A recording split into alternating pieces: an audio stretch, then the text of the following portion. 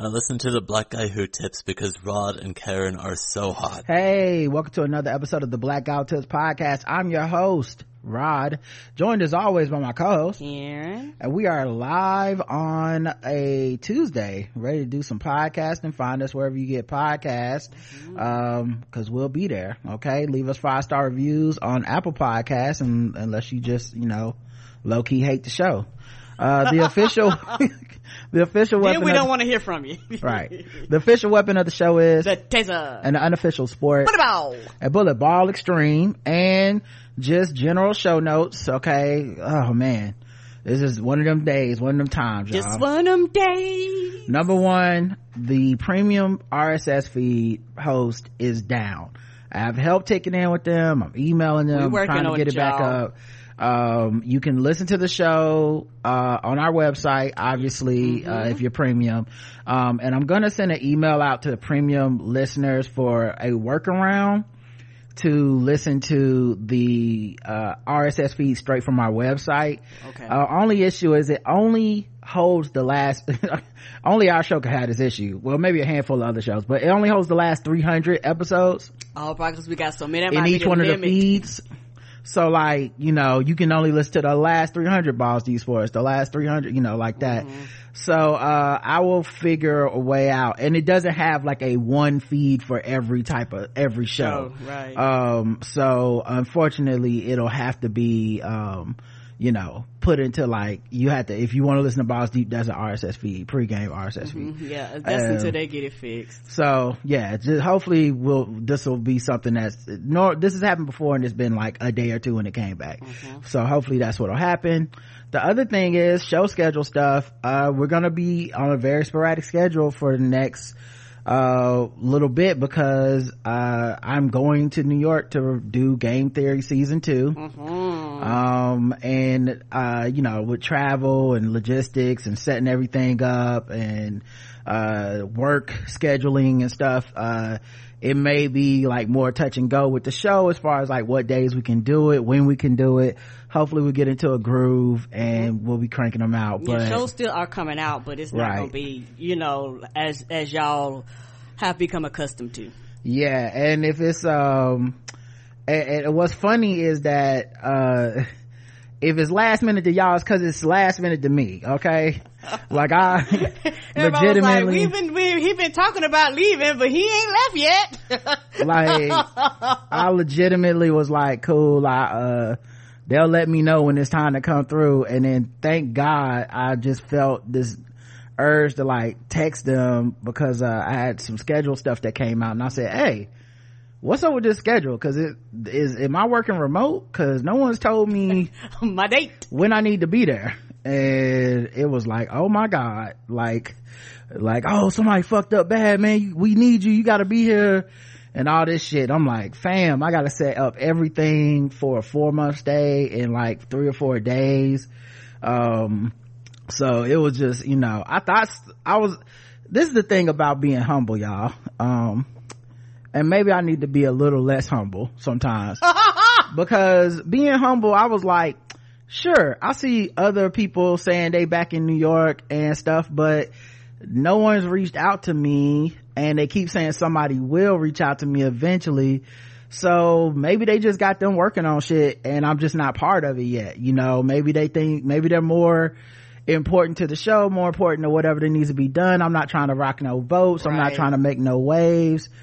But then, this happens, everybody's oh my God, it's an emergency, so I'm oh, so it is a big deal if I'm not there, and and y'all do want me there. Hey, this is really important. And somebody just dropped the ball on that. So yeah, it's but I'm gonna make it there. Everything should be fine. Yes. So I just wanted to let y'all know that as a show note. So those are the main, I think, things that I wanted to say. Oh, so of course, this puts the holiday card stuff in the lurch. I'm getting your addresses and all that stuff. I'll see what I can do. I gotta figure out, the logistics of how to do that. And it may just be a thing where it doesn't happen till after the season, or it happens later on in the year or something, but definitely want to do the holiday cards again this year. I do too. I like it. They're fun. Yeah, so I don't know what'll be on them, but don't worry about that. We'll take care of it. We gotcha. And so yeah, I think those were the main things I wanted to let everyone know. Those are the main things. And I know some people have been waiting on The Walking Dead. We will get to that, but that's shit. Who knows? Who the fuck knows now? God damn, I didn't even think about that. We'll figure it out, guys. We'll figure it out. We always do. We do want to recap them. We have remained spoiler free.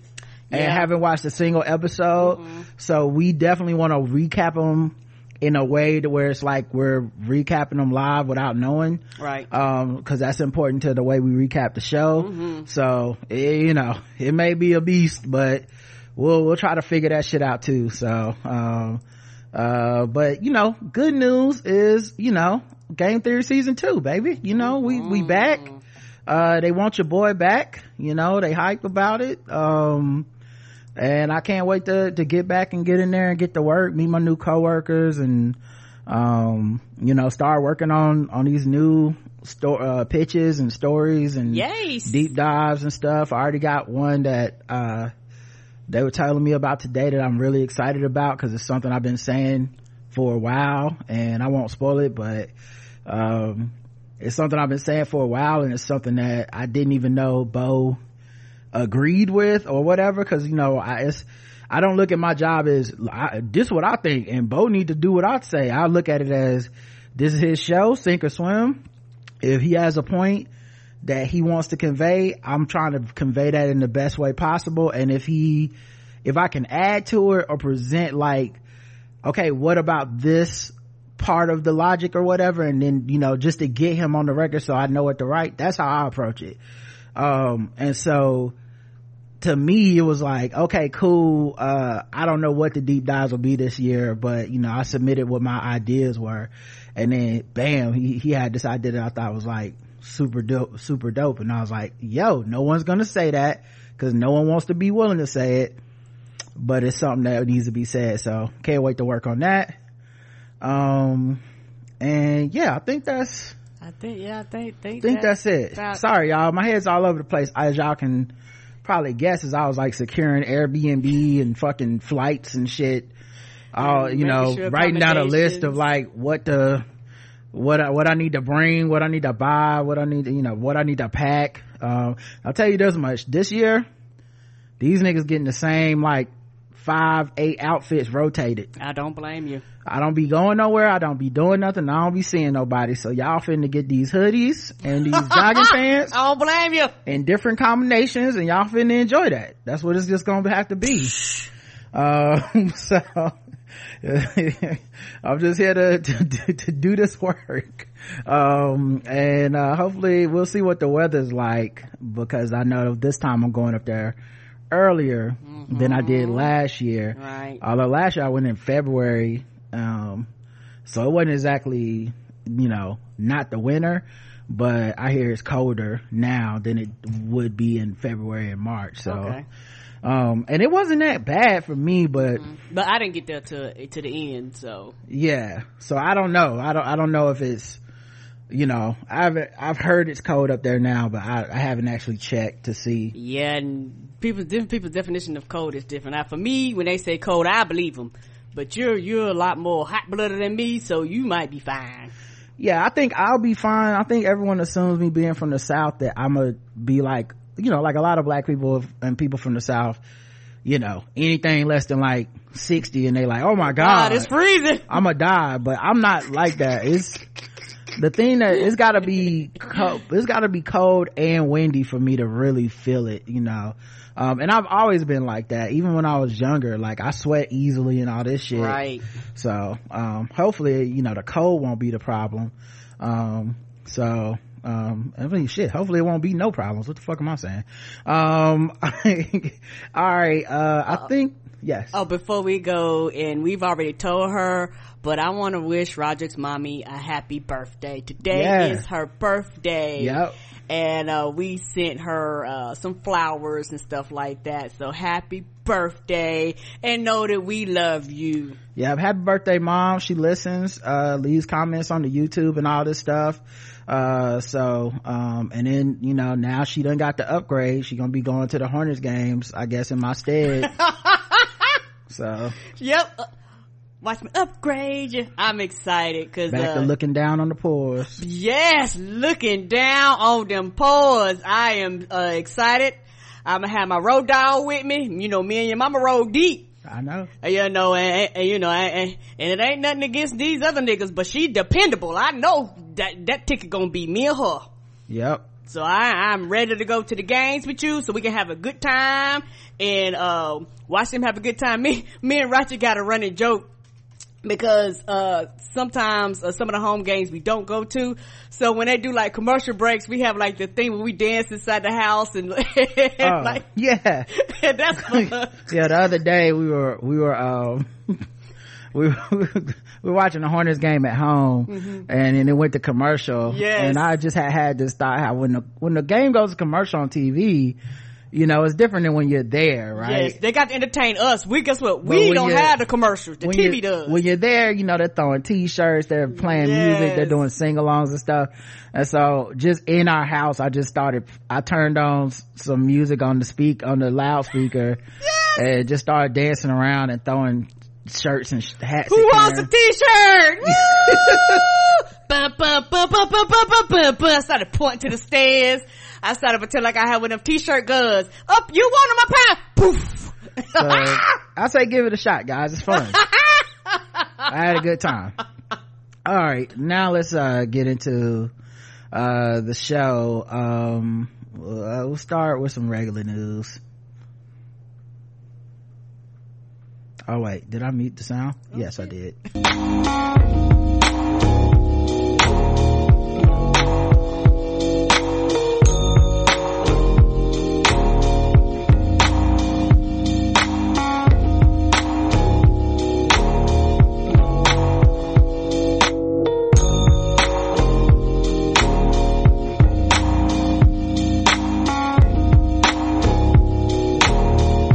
All right, regular news time. Bill Cosby. Okay. He's being sued by 5 women who claim he sexually abused them. Stop me if you heard this one before. Oh! So they still coming out, huh? At this point, it's like he must have been trying to buy Rolaids, you know, like whatever he be trying to buy, there must be somebody that's like, hey. He was trying to buy Jell-O. Yeah, the lawsuit was filed Monday in Manhattan Supreme Court, and I think it's due to the New York passed one of those laws where you can't have a statute of limitations. Right. So maybe that's what it was. The lawsuit filed Monday in Manhattan Supreme Court. The alleged victim said that Cosby, 85, had pretended to be a mentor to them while drugging, groping, raping, and abusing them sexually as early as 1969. They're also suing NBC Universal Media, Kaufman Astoria Studios, and Carsey Warner Company for allegedly failing to protect them. It's going out to everybody. Yeah. Basically, he got out on the fucking technicality. Yeah, and then it goes into the details of some of the like accusations and stuff. And I mean, but it's Bill Cosby. We've heard so much of this before. I don't think people are shocked by it at its rate. You know, we kind of know the MO, the drugging and the assaults and all this stuff. But it's because of the Adult Survivors Act, which was just passed, that these women are even able to bring this up. Now keep in mind the statute of limitation passed. You're talking about 19. Keep in mind this act only lasts for a year. Oh. So they're only suspending the statute of limitations for a year. So if you don't file by the end of this year, or by the, you know, whatever this year is up, you once again go back into you didn't say it then you can't say it now. I see what you're saying. They was like, look, we giving you 1 year. If you want to say something, basically now is the time. Once the clock strike 12, do not pass go, do not collect $200. Everybody go back where they came from, basically. Yep. And Tory Lanez must have been trying to buy a hot seat because he got hit with an additional felony charge in the Megan Thee Stallion shooting case. And all he had to do was just be quiet. Yeah. He was charged with assault with a semi-automatic weapon and having an unregistered firearm in a moving vehicle, but Tuesday a felony charge of firing a firearm with gross negligence was added. A felony count of discharging a firearm with gross negligence was added to the information. It's alleged that in the commission and attempted commission of the above offense, Tory Lanez personally inflicted great bodily injury upon Megan Thee Stallion. In the court documents, he is accused of engaging in acts that display great violence, great bodily harm, threat of bodily harm, and other acts disclosing a high degree of cruelty, viciousness, and callousness. Yeah, so I saw somebody say, this is just random person on Twitter that I didn't follow or nothing, but somebody was like, yeah, they add an extra felony charge because they know they can't get them to stick. And I was like, that's not how charges work at all. No, you do not know how this works. They charge it because they're like, bitch, these is gonna stick. Like, that is not how. Maybe at the very beginning when they try to scare somebody, they throw up every charge on somebody and then they get reduced down. Somebody done investigated this. You don't be about to go to trial with like just barely out, then you throw new charges out there. Anyway, maybe, I don't know, I could be wrong. Maybe they really, maybe by some miracle there's no case against Tory Lanez. It's a complete fabrication and this is all intimidation, and we'll all be shocked together because I just can't see how that would happen. Yeah, maybe my eyes deceived me with the video showed her coming out there with her foot bleeding. You know, maybe you know what, maybe what I saw with my own two eyes, maybe that is not the truth. She must have shot herself in the foot. I don't know. Maybe her having to recover right, and you know, worried about would she be able to perform again. You know, maybe none of that really happened. Yeah. Real ID enforcement has been postponed again due to continued difficulties obtaining new ID cards post-pandemic. Real ID, I don't know if y'all remember, this originally passed, the Supreme Court ruled about this in like 2005. It's been years. It was in response to the 9/11 terror attacks. Driver licenses and other government issued identification cards required a star in the right hand corner.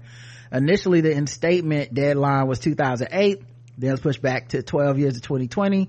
Due to the pandemic, obtaining new identification was nearly impossible due to closures, decreased staff, and the influx of sickened people. Again, the country extended the program to October 2021. That was not feasible. Now they extended it again. Yeah, and that completely makes sense because it's one of those things where you got 50 states, which is technically almost like 50 different countries doing their own thing, and you got some states that like, yeah, we ready. Then you got some states that's like, fuck, we not ready, and we not gonna be ready for a long ass time. And so if you're gonna make this a quote unquote federal law, you need all the states to be compliant, and it's gonna be a while before you get all the states to be compliant, because when it comes to this, some states invest more into their DMV and technology, some don't. Like, everybody has their different rules and regulations on this and well, shit it's like a that. federal law, so it's not even about the states. It was always an overreaction from the first start to 9/11. It was an overreaction then. So I don't even know if it's like, it was always unwieldy. I don't think it's gonna prove shit. It was gonna make it so it was gonna fuck up the airlines because you were gonna have this to fly, right? Just like to even get on a plane. Like, we're still trying to solve for 9/11 when 9/11's not happening again. Whatever the next attack is, it won't be the same shit they already did. We've been taking our shoes off from the fucking at the TSA for years now. And it's like, it's all just security theater with a lot of this shit. Yeah, I mean, I don't mean to say what you're saying is not valid. It is. Absolutely, that is a big hurdle. But the biggest hurdle is we should just not be doing this. You know what I'm saying? I agree. Yeah, it's 57% of the states like 43% of the states got the wrong shit or whatever. It's like 100% of the states, we just shouldn't be doing it. Stupid. Right, it's stupid, and all you doing is you're putting a financial barrier for a lot of people to fly. Yeah. And you know, it's gonna be people that might be trying to go somewhere and do something, and you gonna tell them their ID. And the thing about it, which really upsets me, it's a privilege to be able to just walk up and get your ID. It's very difficult when you don't have all your fucking paperwork. It's very difficult when the hospital that you was born, it got burned down and it's been transferred 5 times. It's difficult to do it when you were born in the manger somewhere. It's very difficult, when, they didn't keep records and it was a hand-me-downs and shit like that. Like, this shit is not easy. And then there's all types of fees and fines and registrations and get it sent here and get it sent there. And then depending on where you stay, you got to fucking travel to the state capital, the only place you can get this shit done. It is not easy to get this paperwork. What it's really about is putting another badge of suspicion on immigrants. Right. That's what it was about in 2005. That's what 9/11's response was about. So the fact that we're still pushing this back, and we're only pushing it back because it's a Supreme Court ruling, which is low-key kind of hilarious to think of the Supreme Court. We treat them like, oh my God, when they say we just got to do shit. And apparently you can just kick the can down the road with some of this shit. Anyway, we don't need this. No. We should let it go. Right. Because as long as, I have my information, I can prove who I am, and it's normally just like a driver's license or some form of like a government issue. We have passports, we have all kinds of we already have security when it comes to this. And what's the point? Like, oh, he don't got a star on his license, he must have a bomb, they're clearly gonna just use this to profile people. Just what's the point? You profiling people without this shit, ain't you? Though it's a false sense of security. You ever given money to CVS when they say, hey, would you like to donate to the American Diabetic Association? No, I did the little round it up thing. I stopped that though. Round it up. Okay, well that's the same. Okay, that's the same thing. Okay. Well, you might be in line for some money. Because they're being sued over a fundraiser for diabetes. They're trying to dismiss it, but what they were doing was asking people if you like to make a donation, and then the screen featured pre-selected amounts, and you could select, or you could say no. I always say no. I never donate to these companies that want my money to use for their tax write-off for my donations. Right. And that's the best case scenario, is that they're taking my money to say we gave a certain amount of our shit to, no you didn't, I did that. But yeah, basically they were using, the lawsuit is accusing them of using those proceeds to pay off a $10 million debt. Yes. Supposedly, of course you're getting sued, because if you told me give to me to pay my debt, people would go fuck no.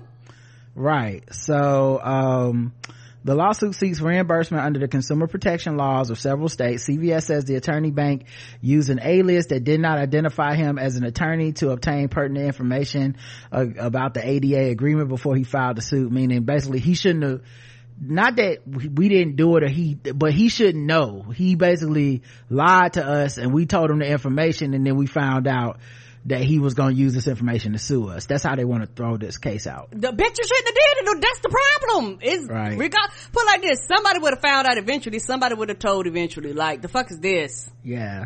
So yeah, they had a judgment put against them, and so they're using this money to make up the difference in the $10 million allegedly. Well then, you know what can save you money? Not having a 10-mile long receipt. You can fucking save the $1,000 in paper. That bitch is long. Stop with these long ass receipts. They are long. You want to save paper? You want to save money? Make it a regular size receipt.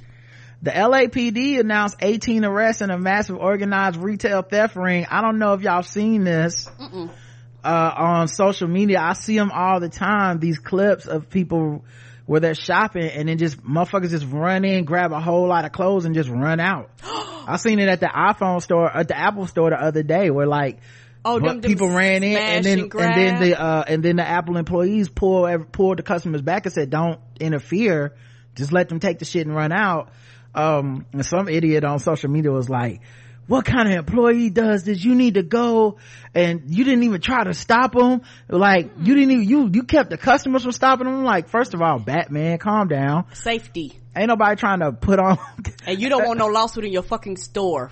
Ain't nobody trying to put on the cloak and you know, what did you want? I am justice. Like, nigga, I get paid $7.75 an hour for these motherfucking iPhones. Y'all better go ahead. Right. And on top of that, a lot of stores and shit have policies. They will fire you if they be like, no, you jumping in. Right. We got insurance. You jump in, you're fired. Yep. You get shot, that's on your dime. Our policy told you not to do it. Our insurance will not pay for you being Anyone shot. Who's worked retail knows that they tell you not to do shit. Right. I remember they used to put me at Media Play when I worked there for Christmas once.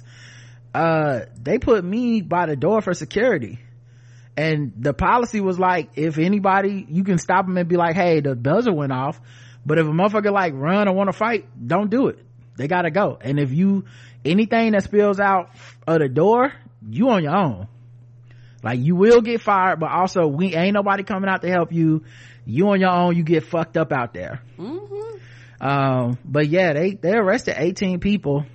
The ages were ranging from 15 to 20, which makes a lot of sense to me. Yep. Young people. Yeah, because that's kind of the age range of people that do that YOLO type of crime. Ain't this them smash and grab crimes? Yeah. Okay. Yeah, you see them online. That's why I said I was surprised when you say you hadn't seen them. I see them all the time. Oh, okay. Yeah, I've seen smash and grabs. Yeah, I remember during the pandemic, when people first started going back into the store, that was a big thing. People would just flood. I think it was in Mason, so people just flooding all of a sudden like a flash mob. People just flood in there and just run out with all types of shit. You be like, what is happening here? And it happened the day after a new sheriff was sworn in. So I guess I don't know if they already, I mean, it makes sense that they would have already been working on this. So, yeah, I don't know if that matters at all, but for some reason, the day after the new sheriff came in, they busted these people. Which, you know, I get what people will say it's almost like a victimless crime, but one, it's not, but then two, I worry about the chaos of it and somebody doing something. Cause, you know, it's not just, oh, you run in and everyone's into the same, like, oh, they're harmless, they just want to grab some clothes and just let them do their thing. They might have weapons, they might have guns. Well, not just the weapons and guns, somebody might try to stop them, quote unquote, one of these motherfucking good guys with a gun. And get fucked up. Yeah, someone could accost them. It's a bunch of random variable shit. What if one of them decides to rob a person while they're in the store? Like, you know, I've seen people kind of downplay it, but I'm like, I kind of get why this is a dangerous thing that could escalate. It's too many factors. And guess what? As a company, guess what? Now, okay, before I was just gonna have to file an insurance claim. Now I have to file an insurance claim and possibly pay out a policy because this motherfucker decided to be a superhero, got shot, got fucked up, and now you're suing me talking about I should have protected you on my grounds. Don't do the shit. Yeah, and then not to mention at a certain level it gets criminal because like they build in a certain amount of theft into their budgets of all these stores, but then obviously you can't allot for this much fucking theft. Like ain't no insurance in the world that's gonna be like write this off. It's like, no, nigga, you need to pursue this criminally. You can't just like we're not in the business of that. Hertz rent a car will pay $168 million to customers it falsely accused of stealing his cars. What? How you falsely accused of being stealing the whole goddamn car? Because you rent the car, you're late bringing it back. These motherfuckers immediately start filing fucking criminal charges on certain people. What? They for some customers resulted in arrest, felony charges, and jail time. And they will now pay $168 million to settle those claims. They said 364 people falsely accused of car theft. The company said the number represents more than 95% of such claims. As I have said since joining Hertz earlier this year, my intention is to lead a company that puts the customers first. In resolving these claims, we are holding ourselves to that objective, said CEO Steven Scher in a statement announcing the settlement. Hertz Global Holdings, which also includes rental car companies Thrifty and Dollar, filed for bankruptcy in 2020. Many of the claims emerged as part of those proceedings. So they were like, we need to get all our assets. Some of these cars is out. We just accuse them of theft so we can write it, you know, so we can go ahead and file chapter 13. So you just happen to have one of them, you happen to be late that day, guess what, now you're late and going to jail. Instead of just charging me a fucking late fee like normal. The company's 25 million rental transactions, 0.014%, are reported stolen each year, or about 3,500, the company has said. But some of those reports have been proven to be false. In lawsuits and in press reports, stories of false accusations revealed lapses in Hertz rental records and theft policies that led to errors. One customer was driving her rental car in Chicago. She got a flat tire. She called Hertz to have the car towed. Months later, she was pulled over for wearing a seatbelt incorrectly. The police informed her she had a warrant out for her arrest. She was jailed for more than 30 days. Bitch, what? Bitch, what indeed, Karen. Another customer in Florida extended her Hertz rental 4 times, but the car was reported stolen before the end of the extension period in spite of the text message communications with a Hertz employee confirming her plans to return it. Court records show she was jailed for 37 days. Separated from her 2 children and missed her nursing school graduation. Cause it's just paperwork to them. I burn that motherfucker down. Yep. Why do you need white man paperwork? And then they wonder why when niggas get them electronic receipts, they snapshotting it and shit. They were like, nope, ain't nobody gonna say I didn't receive this. Hertz had initially fought in bankruptcy court to keep the allegations under seal after a report by CBS News made some incidents public. Hertz responded that vehicles were only reported stolen after exhaustive attempts to reach the customer. Many of the Hertz cases involved customers who had called to extend their rental agreement, but the extensions were not properly reflected in Hertz computer systems. So your computer system goes straight to jail next? Whoops. Forgot to hit enter. Guess you're going to enter the jail system. Other cases involve Hertz re-renting cars that had previously been reported as stolen without rescinding the police reports, causing unsuspecting customers to be pulled over by the police. What? Yep. Well, y'all know, y'all better cross Hertz off your list. Y'all niggas might be getting arrested. Why do you need white man paperwork? At other times, stolen cars are accidentally associated with the wrong customer, resulting in an arrest warrant for someone who was out of state entirely. So isn't you not even the person that had the car late, and now you going to jail? Or there was, man, Hertz when you listen, you 5 minutes late, it hurts. Might have to drop a dime on them niggas. Sure. You know what I'm saying? Stop. I don't like that shit. For sure, bro. I don't like that shit. They like, it's been, hey, you ain't pick up the phone fast enough. I hope you enjoy prison. 30 days. You could disrupt somebody's whole ass life. Dog, imagine they lucky somebody didn't get killed. Right. Like, you lucky somebody didn't get killed, cause like the cops could have just fucking killed somebody running up on them thinking it's a stolen vehicle or some shit. Yes. Whatever it is, fucking pay more. Fuck y'all. They emerged from bankruptcy last year, but false accusation cases had yet to be resolved in April. Shortly after he taken over as Hertz CEO, Cher said that rectifying the situation was a priority. Yeah, cause I know my black ass would be like, and that's it, that won't be renting from you. Shit, still might not. I get a flat tire, now I gotta go to prison? That don't seem right. I'm contacting your people and I'm still getting arrested? Right. It's a warrant out for my arrest? Like, how does that make sense? I'm good. Oh my God. Fucking 30 days. I lose everything. Hey, Hertz, I'm gonna be about 10 minutes late. I got the car, I'm just getting some gas, I'm gonna bring it in. Is that cool? Yeah, no problem. All right, click. You're going to jail. You're going to jail. That's how they answer the phone. It hurts. Nah, niggas better show up early. Oh my God. Jay, we ain't opened up yet. You know you still got a whole day. Nah, take this bitch back a day early. I don't want no problems. U.S. gas prices are lower now than they were before Russia invaded Ukraine. You love to see it. We did it, Joe. We did it, Joe. We did it. Joe Byron, he did it, y'all. Since y'all gave him all the blame for the gas, now you gotta give him all the props. Y'all gotta give him all the credit. Wheelbarrow, man, for his nuts to carry around, man. 'Cause he got a lot of cojones, you know what I'm saying?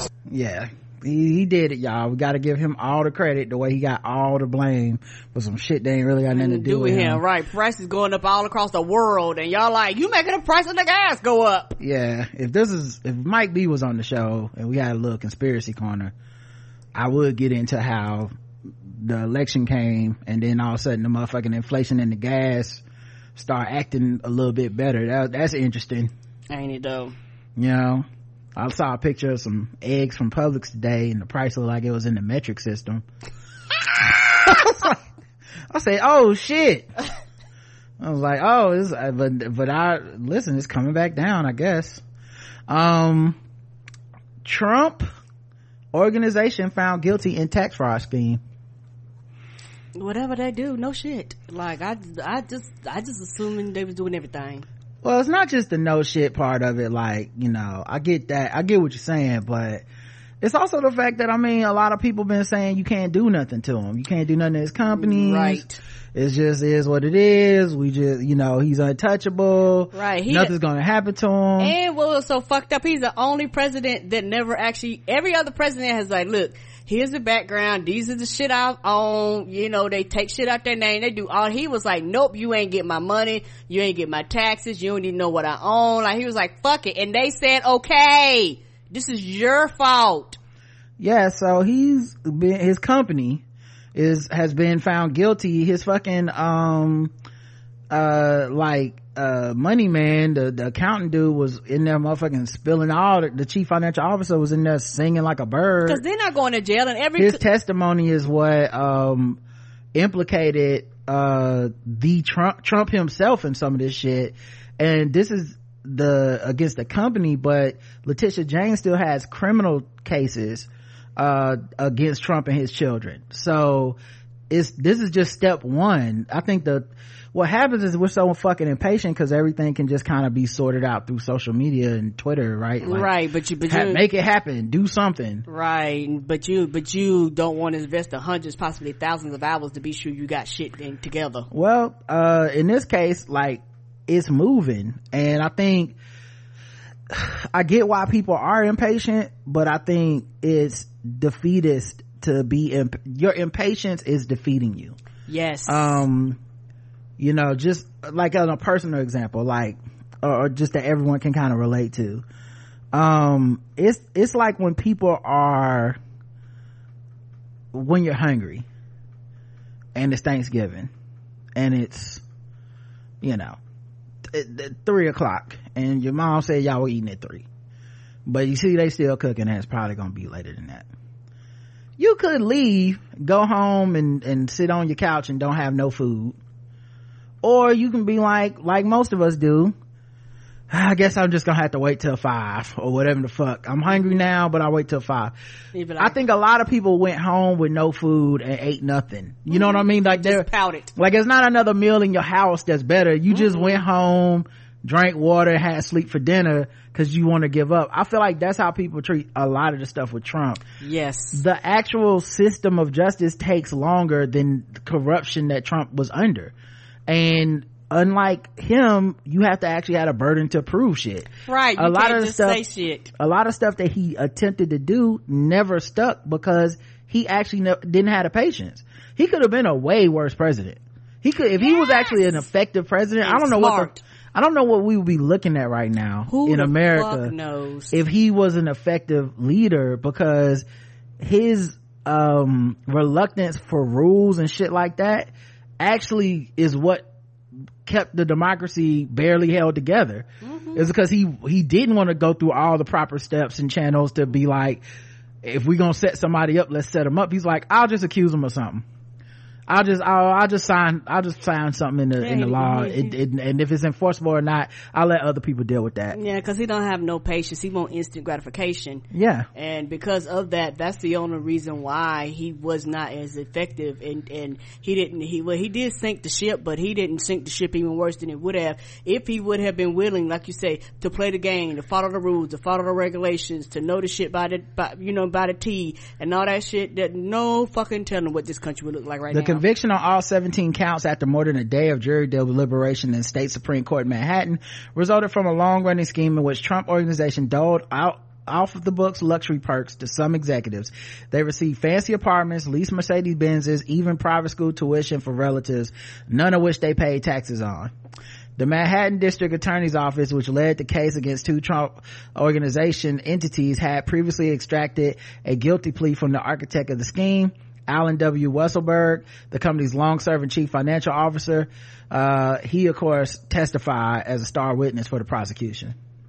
Because not all these people are loyalists. A lot of them are opportunists, and I think and once opportunity when faced with the actual weight of Merrick Garland and the DOJ, or the ADs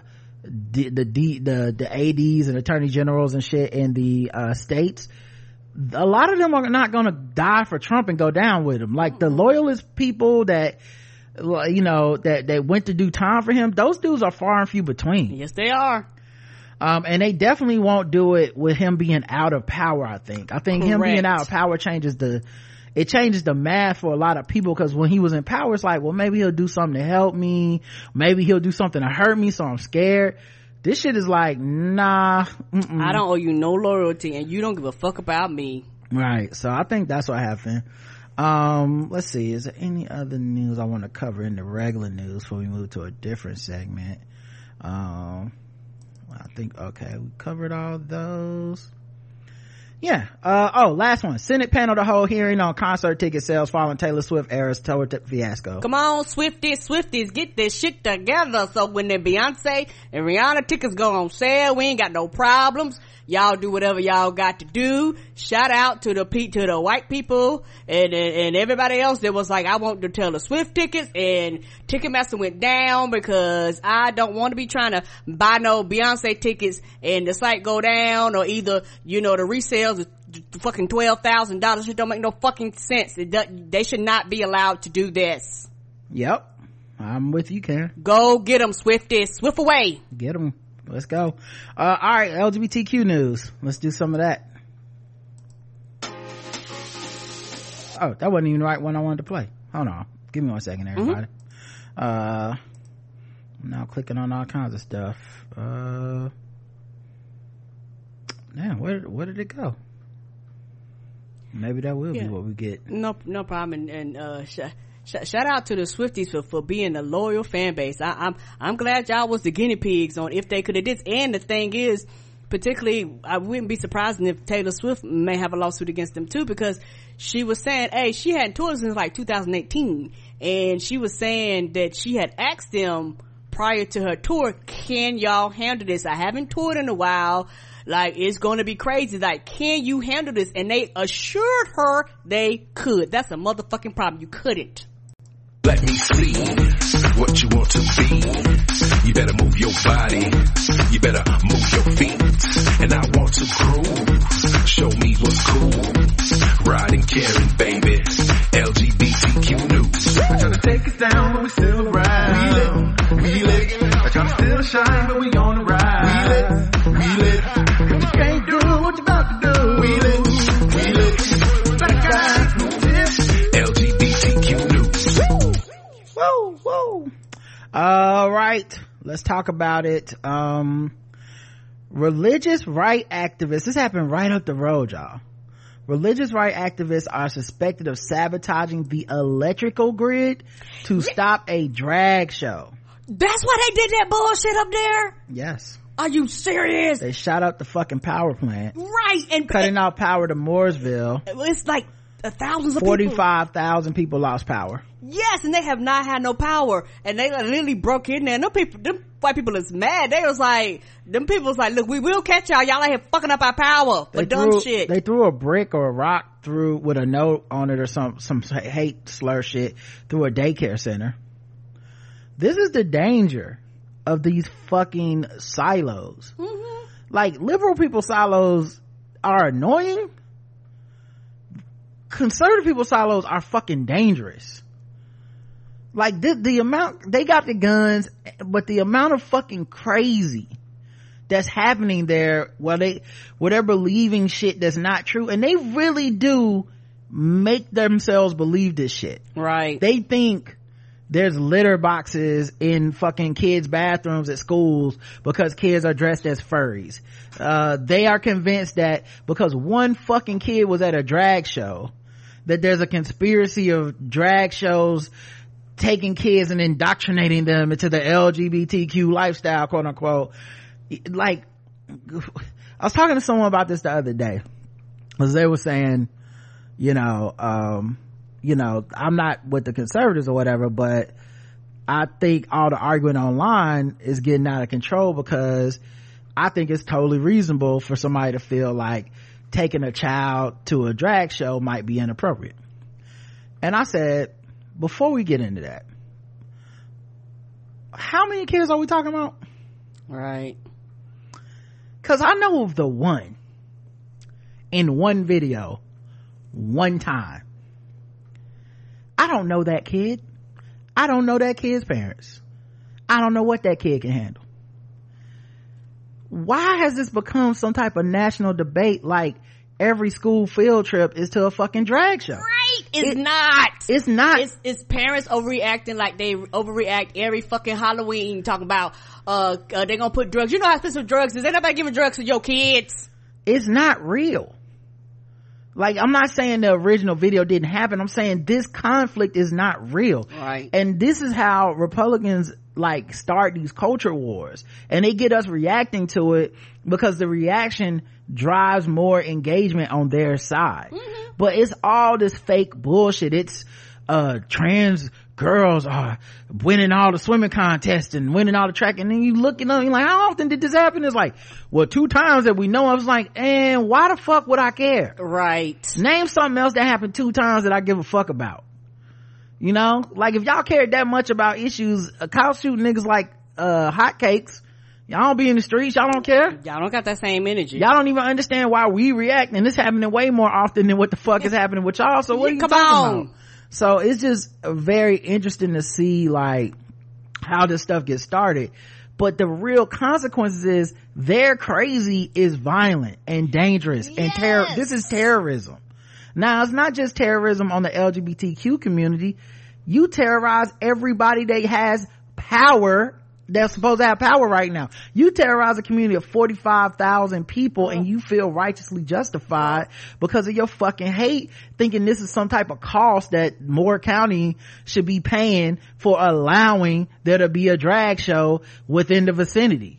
Right. So now people who may not even know what's happening now, I can't go to school, I can't go to work, everything's shut down, I can't get, everything is done because of you. Like, the fuck I got to do with this? The thing is, a lot of people think they know who did it because there's like right-wing activists and shit that have been saying stuff about it. Go get them. Yeah. But yeah, and they think it's because of the drag show. Army Psychological Operations Officer Emily Grace Rainey wrote on Facebook, "The power is out in Moore County and I know why." Rainey, who was investigated by the Army after leading a group to the rally in Washington on January 6th, the insurrection, repeatedly and vehemently protested the drag show. So it sounds like that person is claiming some responsibility or inside knowledge. Rainey also posted a photo of the Sunrise Theater where the drag show took place on Saturday night, writing that God will not be mocked. Bring them in for questioning. Rainey, we need to have a little conversation with you. Rainey later posted that she had been questioned by the sheriff's office about her post regarding the blackout. God works in mysterious ways. I used the opportunity to tell officers about the immoral drag show and the blasphemies screamed by its supporters. Yeah, and we need to have a little conversation with you because you did that. Yeah, they claim they questioned her, but her claims were not credible. And they have not been able to tie anything back to the drag show. They do have a person in custody now, though, for whoever threw the rock through the daycare center, because once again I'm sure they said there's some type of grooming or some shit happening in there, even with no proof and it not being true. But yeah, this is the real consequences of their silos. They talk about liberal people in the bubble they live in and shit. There's no version of this that liberal people have. Like, they're not doing this. Like, oh, they had a rally at the they had a march. That's not the same as they shot up the fucking power grid, right? And it's cold as shit right now.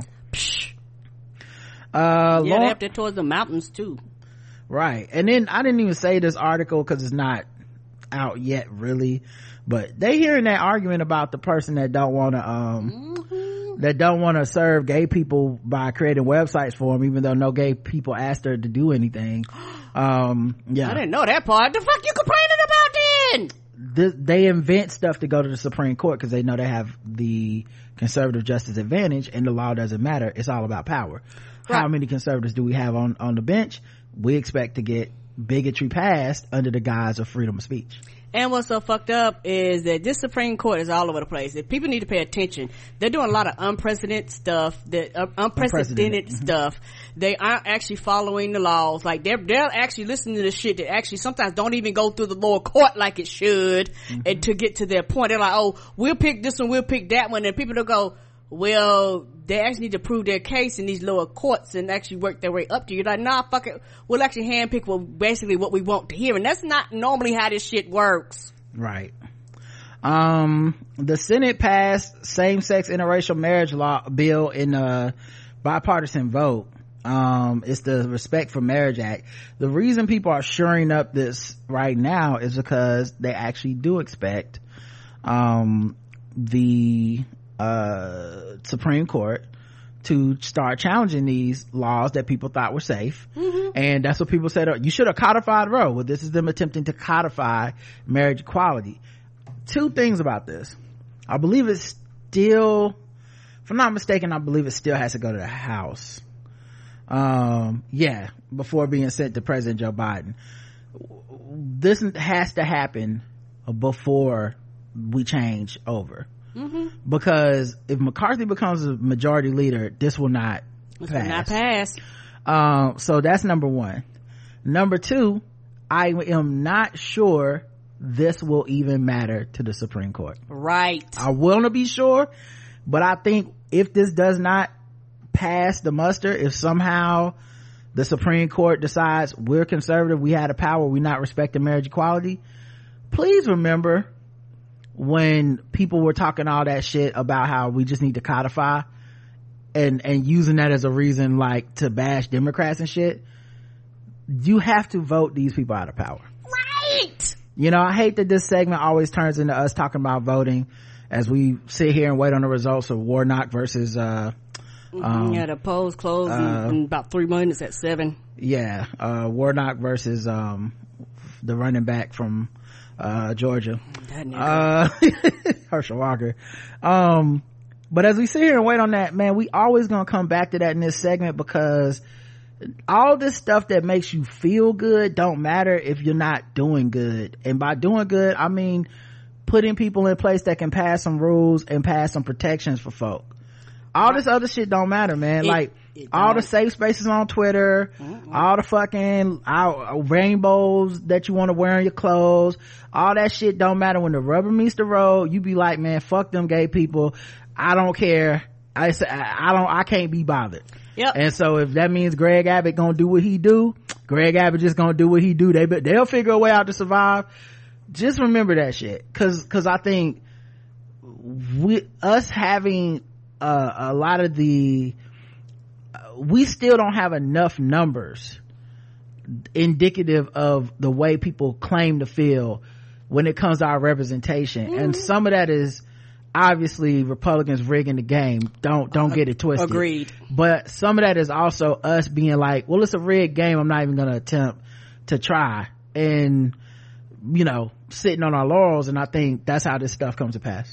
Yes, not only that, a lot of people like a moral high ground. They're rather morally look good and actually do fucking actions, and that's what really, really frustrates me, because if you claim you care about LGBTQ, if you claim you care about black, brown, and marginalized people, if you claim you care about your family members and your loved ones, get your motherfucking ass out there and vote, particularly if you are eligible to vote.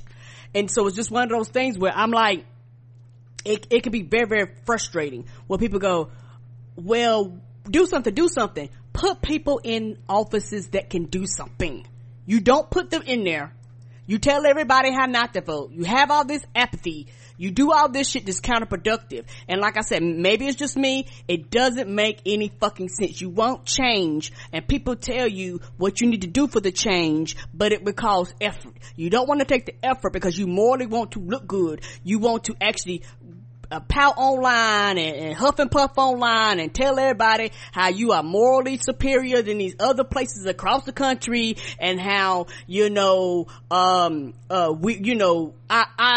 and me and it's never us, it's never unity. When I hear these people, I'm keeping everyone, I hear these people talking, it's very fucking frustrating, because they're the first people to not want to do shit, get mad when the results don't go their way, but you didn't want to put no effort in. You didn't want to show up. You didn't want to get your hands dirty. You didn't want to do anything substantial. You just wanted to sit, huff and puff, and talk shit about everybody else's motherfucking doing shit. People out here working hard, busting their asses, going door to door, convincing family member and friends. It might not be a lot, but it's something. And you sitting there with your motherfucking arms folded, looking at everybody else, talk about do something, and then turn around and gonna be looking crazy, but all your motherfucking rights get stripped away just like everybody else says. You're not special. Yeah, I think also this is the representation that we vote for, right? Mm-hmm. We asked them, hey, Roe scared the shit out of everybody. We should have codified it. Okay, so now this is why, like I said, I support these motherfuckers. I support the Democrats that are doing this, and honestly the Republicans that are doing this too, because they're listened. They said, okay, y'all think we should have codified it, let's do that. So now they want to codify marriage equality, and I hope it does make a difference. Or if anything, maybe it exposes the court for even being more fraudulent than they appear to be already. Mm-hmm. Where like, okay, well they did the thing, they explicitly stated the thing, and y'all still found a way to violate that under some claim of free speech or for religion.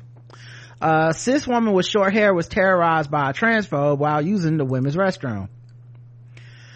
A cisgender woman was harassed by another cis woman with short hair in the public. A cisgender woman harassed another cis woman with short hair in the public restroom of Rampart Casino in Las Vegas. So I can't have short hair? The short-haired woman, who goes by Creating J Rose on the video sharing app TikTok, my thing recorded said wait for the black guy who tips to reconnect. Oh shit, okay, give me a second to refresh. Mm-hmm. I'm using Firefox today, and rather than Chrome, because of the sound issues, and I guess Firefox decided to be a whole ass to everybody. I looked over there and you was gone. Yeah, I still don't see me. Give me a second. Mm-hmm. I'll try to open up a different window. Okay, it's just me. Yeah. This won't take but like 30 seconds or whatever. Okay. There we go. Yes, I should be back. There we go. Okay. Sorry everybody, I don't know where I got cut off, but so this person, Creating J Rose, said she was experiencing very bad cramps during the drive with her boyfriend, so they stopped at the casino so she could use the restroom. After sitting in the stall for about 30 seconds, she heard a woman start complaining about trans identities. When I started recording, I'm a little confused because I never had a problem going to the bathroom since cutting my hair short, but for some reason I knew she was talking about me. The woman said, you don't want to even get out of there. Yeah, stay right there. Figure out your identity in your perspective. The woman then starts blaming schools and repeatedly saying this is not allowed. I want to pee in private, the woman adds. This is ironic because she was J. Rose is in there trying to pee in private. You know what I mean? So when she leaves, the woman asks her, are you a man or a woman? Craig and J. Rose says, why does that matter?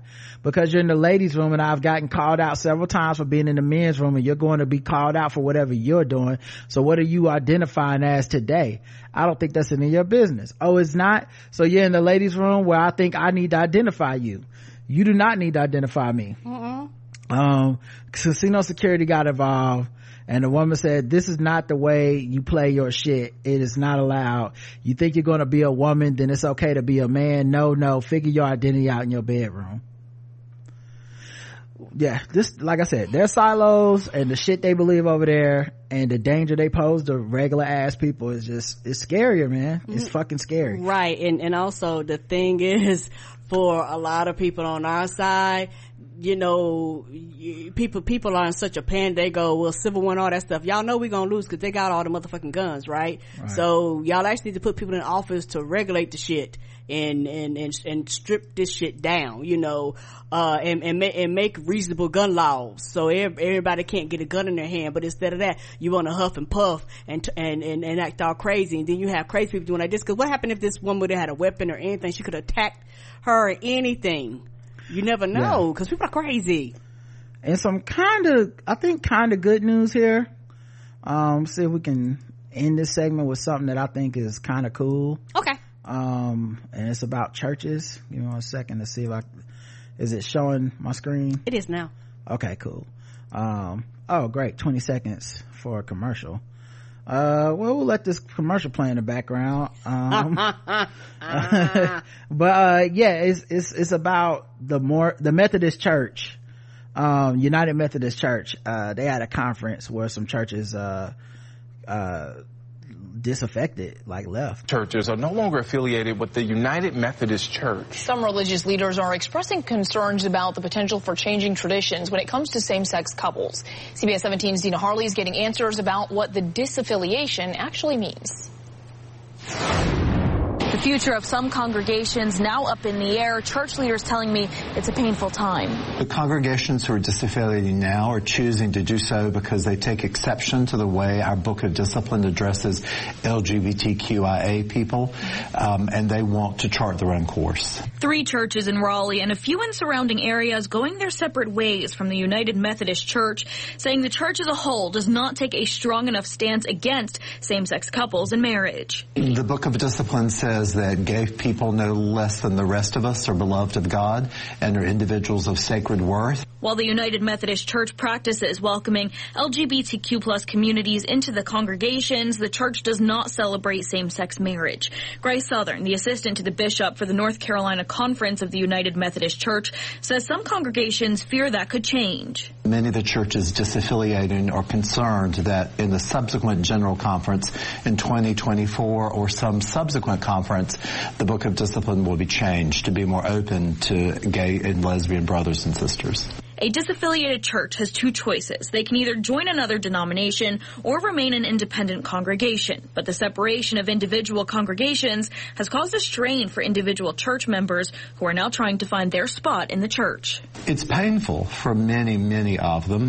Many of them are choosing, frankly, not to stay in a church that disaffiliates. Southern says the church wants to uphold traditions of treating all people with grace and welcoming them into the religious community. Church leaders say there is potential for even more congregations to disaffiliate. In Raleigh, Dina Harley, CBS 17 News. Oh, so they mad because the people are like, hey, dog. Like, they're anticipating that the next conference will be the one where they go, and we do recognize marriage equality. And that's why I call it good news, because pick your side. Pick your side. Them breaking this monolithic appearance down and saying some of these motherfuckers are more bigoted and do not want gay people in it. Good. Stand in your shit. Go. Okay. So go disaffiliate. Right. Go be bigoted by your motherfucking self. And I love that the main church that's the main organization is the one that's being like, yeah, so they leaving and it's sad. Like, we don't want them to leave, but we trying to make it a more inclusive place. Which, you know, I'm not religious, but seemed like a Jesus thing to do to me. is to include people, everybody. So yeah, I actually really love this because it's conflict, and I know people think conflict is bad, but it ain't bad when you standing for the right shit. I know it's not. And honestly, man, let the motherfuckers go then. Okay, you know what I mean? Like, yeah, and all right, y'all don't fuck with gay people. Cool, we do. Yeah, and sometimes with things like that, it's a leadership, but it might not be the congregation as a whole. So even with them, they're gonna have their congregation is gonna shrink because now you know where your church stands, right? Because, if you didn't before, right. And so a lot of people are gonna be like, "Yeah, I'm not down with this." Because a lot of these churches will sit up there and not say shit, right, about the topic, but just move real funny, and they just never come out and make it. So you never have to leave because you like, well, I don't really know where they stand. They don't really say nothing, but now you have to know. You can't get in these churches and think you don't know, right? Particularly how they feel. Yeah, particularly if they separate. Yeah. So yeah, they can go and get the fuck. All right, let's move into some other news. Let's do some fucking with black people. How about that? Give me a second to pull it up. Okay. Boom. I said boom, damn it. We're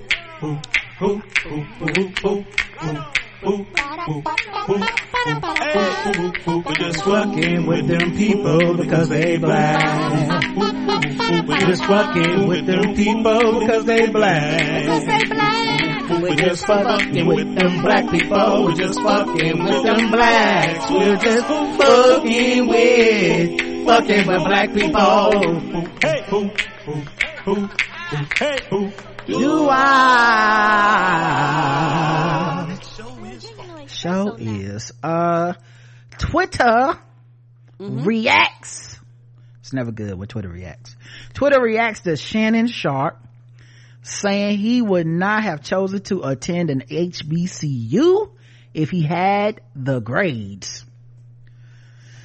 So Shannon Sharpe is a Savannah State University alum. And a lot of people are very proud of the fact he went to an HBCU, made it to the NFL. Definitely a dude that, you know, when you see him on TV, I think most people feel like he's very pro-black, says a lot of stuff that black people agree with and love to see him say. Calls out a lot of bullshit. But a lot of people didn't like this because in the wake of Deion Sanders leaving Jackson State to go to Colorado, Shannon Sharpe, I think, was trying to show some support for Deion. There's other ways you could have did this. And he tweeted something to the effect of someone said Deion Sanders took the vibranium out of Wakanda. Damn, he ain't swag. Oh no, not and the vibranium. Tag Shannon Sharpe and Skip Bayless and all this stuff. As Shannon Sharpe quote tweeted him and said, you sound ridiculous. And then this dude replied to that and said, Shannon, why can't an HBCU be the prize? It's like moving out of a black neighborhood is always progress. What other people are taught to see getting away from themselves, i.e. their neighborhoods, institutions, and companies, etc., as success besides blacks? So Shannon replied to that, do you still live in the neighborhood you grew up in? And so someone said, that's not the question. Yes or no, do you think black institutions are a downgrade? And he said, Skip, I went to a HBCU, but only because I was Prop 48. It worked out great for me. Had I had the grades coming out of high school, I wouldn't went to a HBCU. So everybody was like, Shannon Sharpe, no, not you. Like we thought you was like a proud, alum and all this stuff. Now I think, to be honest, he's telling the truth. If he's saying he wouldn't have went if he could have had another option, I believe him. Why would I not? I think what's been lost in a lot of the trying to, whatever side of this Deion shit you're on, the hyperbole and the feelings of attacking and defense have gotten so out of control that I think there's a area in the middle that is just going disregarded, right? That is probably closer to the truth. And I'm gonna say this for everybody that's on the like, Deion is the greatest and people need to just leave him alone, he don't deserve this. I'm not even really knocking you for feeling that he doesn't deserve all this. I think to a large extent he deserves some pushback, but definitely not everything I'm seeing. But I'll say this on the show all the time: anger is sad that has no place to go.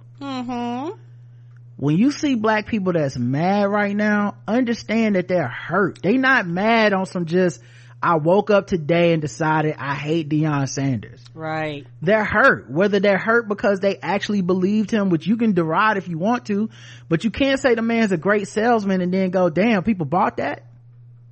Which one is it? Pick a story.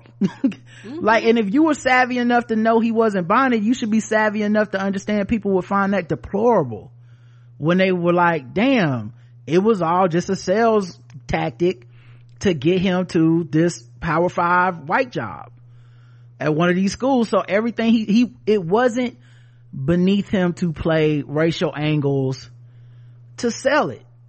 And there are gonna be people that feel a way about it. I don't understand what the fighting is about. Like when I see someone that got so angry as a graduate of an HBCU, and wrote like he pimped Johnson, HBCU coach and Jackson State, I went, that's a brother that's very upset. Yes, and very hurt and very disappointed. Right. And I get it. You can go, well, that's anti-black, blah, blah, blah. Totally hear you. I think it's also anti-black when, we pitched the idea that HBCUs are beneath these white schools. Right. Or, you know what I mean? The fact that an HBCU would have let you in because it sees some level of redemption and value in you and says you still deserve a chance when these white schools wouldn't. That's the entire fucking purpose of an HBCU. Right. That's why they exist, because we were not even allowed to go to these PWIs. See, that's why it exists for the excellent. I'm saying some motherfuckers ain't excellent in high school, and then it's like, well, go get a fucking job as a mechanic then, nigga, that's it.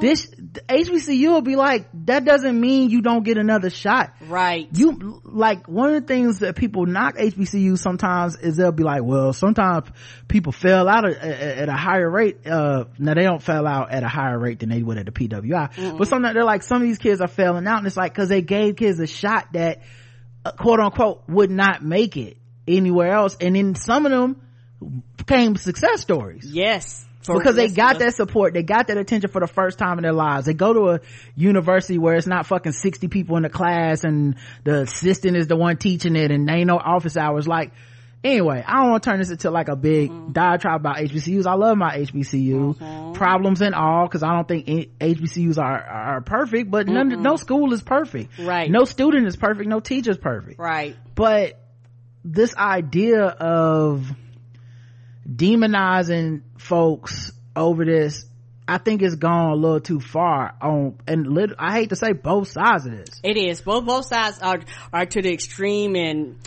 how put I this? HBCU and PWI arguments on Twitter, to me, are the same as the male as the war of the sexes to me. Because all it takes is something to strike a match, and then everybody comes out with their pitchforks on both sides. Bitch, whatever your college experience was, guess what? You was black in that motherfucker, regardless of which one you went to. Regardless if you went to a HBCU or regardless of which you went to a PWI, guess what? Y'all found each other. And so you know, for a lot of people that go to colleges, regardless of where you went to, and you found yourself. And the thing is, most people are in the middle. I don't give a fuck where you go. Just as long as you are happy with your college experience, nobody cares, but everybody gets on their high horses on both sides when it comes to this argument. Yeah, I think, like, if you don't have any understanding for either side of it, I find it to be a bit ridiculous. I understand the people that's like, this is athletics, this is sports, this is what I thought Deion would do, and I am celebrating the way he moved to get this job that no black people get. So on the one hand, because of the way the game is set up, the way sport is set up, the way coaching is set up, these Power 5 conferences ain't giving black people jobs, period. They're not hiring black coaches often. This one I think is an exception because Colorado's had 3 black head coaches. No black coach has ever moved up from HBCU football to Division I, these PWIs, like these Power 5. No one has ever done it before. And of course, if someone was going to do it, it would be Deion. You know, he gamed the system, and there's a way that I understand people going, yeah, he uses charisma, he uses name, he used that transfer portal rule. Like, they're rooting for him because we're starved for black success and we're starved for black representation, quote unquote, on that front. I empathize with those people. They're bigger college sports fans than I am. Mm-hmm. I've never been a huge college guy like that, so it doesn't mean what it means to them. Right. For me, you see what I'm saying? To them, they're like, a black man is getting a great job. Why aren't we all just happy for him? And while he was there, he wasn't like a coon or a sellout. You know, I'm hearing various rumors. I'm not seeing it in print. I'm not seeing it sourced and verified, but here's what I'm seeing people say. So let me just preface all this with, this may not be true, but they're saying he was paid $300,000 a year or somewhere around that, and he would give half of it back to the school. And they're saying like he built the facilities there with his own money and stuff. Once again, I don't know if that's true or not. This is just what I'm seeing people say. Because some of the stuff also sounded like people were accusing the university of stealing money from him and shit. And so, once again, I don't know if that's true. I haven't heard that anywhere, but people screenshotting other people saying shit on Facebook, right? The point being, like, okay, cool, man. Like, he got people to pay attention. College Game Day came out there. Attention is not necessarily currency. It's not the same as support, and it's not the same as money, but he did use his platform to get attention to HBCUs and Jackson State. And maybe people will be able to build with this success. I doubt it, but maybe because if the formula is you need big names, charisma and shit, it's just about to go back to normal. Like, a regular person probably about to get that job that's just worked his way as a coach to earn it. And it's not gonna be a celebrity, former, you know, Hall of Fame. Like, it's not gonna be that. So people gonna just be like, all right, take this shit off TV, or I'm not watching it, I don't care, which is fine. That's not what we needed anyway. So yeah, I get that part. And then of course the other part of it is the people that, you know, think like the people that are hurt, that think he just did this in a shitty way, that think that he overpromised in a way that he really didn't have to. You know, putting God in it and all this pro-blackness around this shit. It's like, dog, you didn't even really need to do that. You could have just been Deion Sanders with this job, and people would have put their eye on you. But he needed the support, and the community came out and supported him because of how he was talking.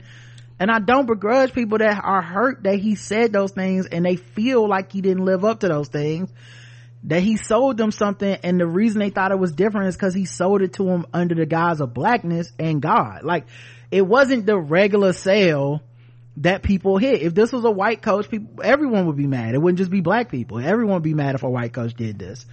So yeah, anyway, I get it. I just think Shannon Sharpe and these people want to support him. You know, they know him. This might be their friends, but I think in the rush to support him, you say shit that kind of shits on HBCUs in a way that's like, I don't know, people thought he was a shining example of someone that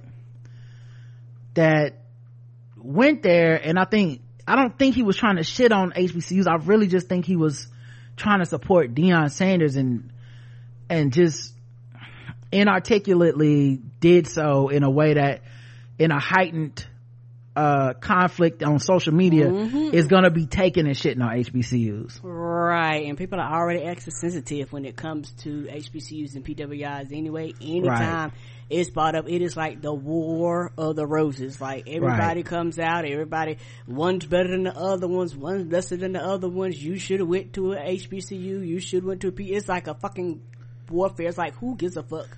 As long as you get your education. Now, yes, I did go to a HBCU, and I have my reasons why I went to HBCU, but that's my own personal choice. Also, like, it's, I guess if you, not just sports wise, it's just life, what he said ain't controversial to me. Like what Shannon Sharpe said, which is if I had better grades, I would have went to a PWI. There's a lot of people like that. Yes, it is. And I don't think that there's some type of like anti-blackness in that. I just think there's a reason everyone was so happy that Deion Sanders was even at a HBCU. It's because we are under-resourced. There's a reason that those people that are heads of HBCUs came in there and met with Trump. We down bad. So of course there's a level of like protection that we have for these universities, and a level of dismay and unease and anxiety that we have about our universities and their status in this world and how people look down on them and shit. And so I think a lot of that was projected on the Shannon Sharpe, but for a fucking college athlete that wants to go pro, what he said is not controversial at all. Like, it, to me, I don't even find it to be necessarily insulting, other than he just worded it badly. Like, yes, he did. I get his point, which, you know, like, which is like, what he's really saying is something that's just the ugly truth, which is, yes, a Division I white college that went 1-11 is better than being at a HBCU that went 11-0.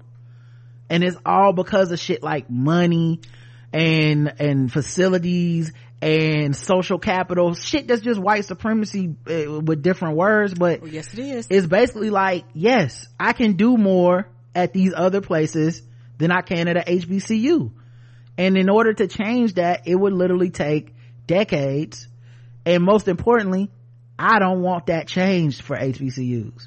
We don't need to be pursuing white college athletics as a paradigm. It would destroy the only thing we have going to HBCUs, which is that a black kid can be seen as a human being and get educated. If we just turn this shit into another meat market where it's all about how can we make money off of sports and black bodies, it's going to turn into what Deion did all the time. That's what happens at white schools all the time. That's why a lot of these people supporting Deion don't feel offended by this, because they find this to be just the way the game is played. They think this is equality to see a black man do it, whether he had to do it under the guise of race and Jesus or not. And so I don't want that for us.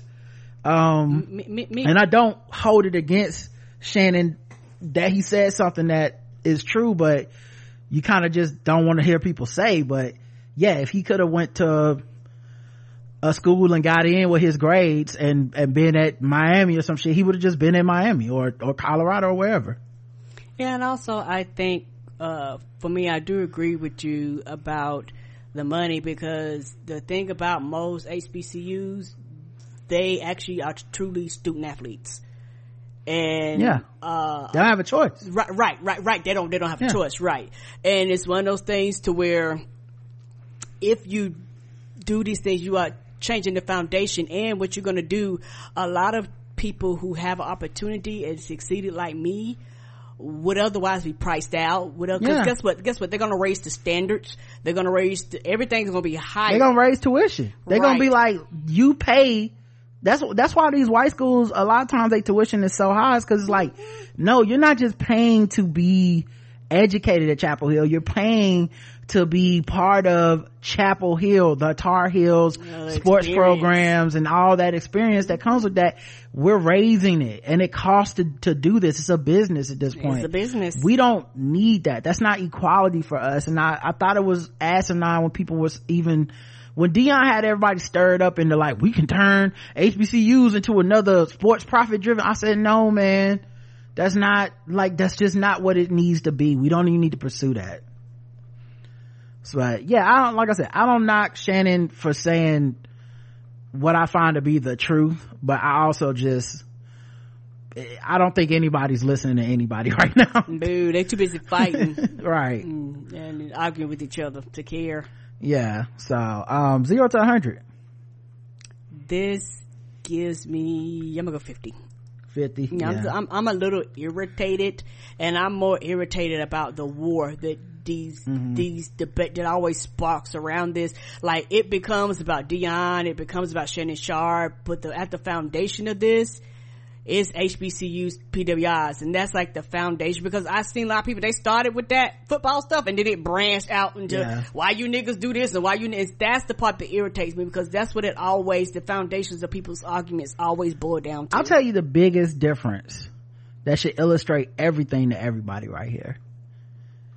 Colorado, in the fucking press conference where they got Deion Sanders, when asked how they were gonna get the $5 million a year to pay Deion, said they didn't know yet.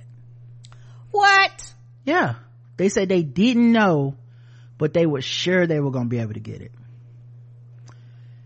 And if that don't tell you everything that is different about a shitty white school versus a black school that just had a team go 11-0 going to a bowl game, I honestly don't know what else to say.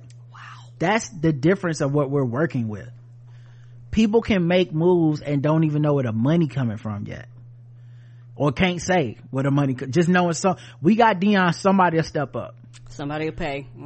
Booster, somebody gonna come up with this money. We can't get in that game. That's a soulless game. The things it takes to get there, it's not. I do like that, people shit on Eddie Robinson III because he talks shit about Deion. I get it, y'all mad, but what I like about him is that he gonna be there. Even if it's because he a $10 million job ain't coming, a $5 million job ain't coming for him, even if it's just because of that in your mind, like he don't really fuck with them kids, he can't get no better job. Sure, if that's really what you truly believe, I still fuck with that dude, cause he gonna be there for a minute. He not seen it as just a stepping stone to get away from that on his path to somewhere else. And if he did, he could go be a coordinator somewhere. Yeah, if he really wants. And if he get on that pipeline to try to one day maybe crack it into this white people rotation, but it don't seem like he doing that. So, and I think that's what it takes when you with a HBCU. You got to commit yourself to shit like that. To like, no, I'm not just gonna leave on my way to somewhere else. I am going to treat this like it's community. And I think if Deion hadn't sold community so well, we wouldn't even be here right now. Agreed. But yeah, I give it 25 for Shannon Sharpe. I'm not that fuckable. I think he could have worded that better, but you have to be so unrealistic. These niggas live in theory, so some of these fucking responses have been basically like, ain't no difference between the HBCU and going to Alabama or some shit. It's like, yes, the fuck it is. It's a huge difference. It's a big difference. It's it's like a basketball player go to Kentucky, this nigga going to the draft, he could be sorry as shit. You rather go there and risk it and be in a high draft pick than go to some other school and risk it where they don't have that portfolio of putting people in. And it's a what do you call it? It's a cycle that keeps proving itself, because the great players go here and then the great players get drafted from here. But yeah, ain't too many people gonna take that chance, especially at not no damn 17, 18, 19 years old. Ain't too many people in the world that's gonna be like, what, I think I can get it done at Howard basketball, let's figure it out. Too many people would have been like, no, you can't. Not with the facilities, not with the weight program, the fucking boosters, the whatever other bullshit they got access to that black people don't. Right. It's not even a knock on our universities. It's like I wouldn't knock somebody that didn't go to like a Jesuit university or Brown University or some shit because they wanted to go pro. I'd be like, yeah, I get it. You go to Harvard, you gotta actually go to class. Like, why the fuck would you do that? Right. You know what I mean? So I'm not mad at, self-fulfilling prophecy. Thank you, Jada. But I'm not mad at it. It's just, but I think I've just have kind of refusing to get mad. I'm a little bit disappointed in the way that I think a lot of HBCU people are kind of disappointed, because it's just a reminder of like our place in this whole thing as, you know, a stepping stone for Deion and nothing else really. All right, let's try to lighten it up with some different type of news, guys. I know that was a lot. You know, I didn't mean to scare y'all. White people do. Excited to the barbecue. We might be problematic or a little bit dim. The sun's really harsh on our fragile pink skin. Is white people lose. Oh man, I really only have one story to talk about at White People News. I know y'all probably been waiting on us to talk about it. Karen, what happened? Have you heard about Lutelius? Lutelius? No, who's Lutelius? You may know him by another name. His nickname, Lutelius TJ Holmes Jr. Oh, Good Morning America. Or as I like to call him, TJ Hose Jr. My God, I had no idea. Good Morning America, hour 3. Oh, as Andy Klein said in the group chat, good morning America. So I don't know how much of this story you're familiar with, but it was the only story dominating the headlines for me. Now I the only thing I knew about TJ Holmes was he at some point had like a show on like I think it was him that had like a show on like BET or something, and it was like Up with TJ Holmes or something like that. Y'all remember that show? Yes, I do. Like that's been years ago. Ooh, that's been years ago. Yeah, I want to say it was a TV show, something about with TJ Holmes. I want to say that was the name of Up with TJ Holmes. Okay, yeah. It was on BET. I remember that. Yeah, that was like and I was like, oh, okay, brother trying to do his thing, good for him. And that was about as far as it went for me. Mm-hmm. Right. And then this weekend happened, and turns out he's on Good Morning America now. Mm-hmm. And him and his co-host Amy Robach, who is a white, okay, just letting y'all know, is a white. For me, cause there's some hot white out here.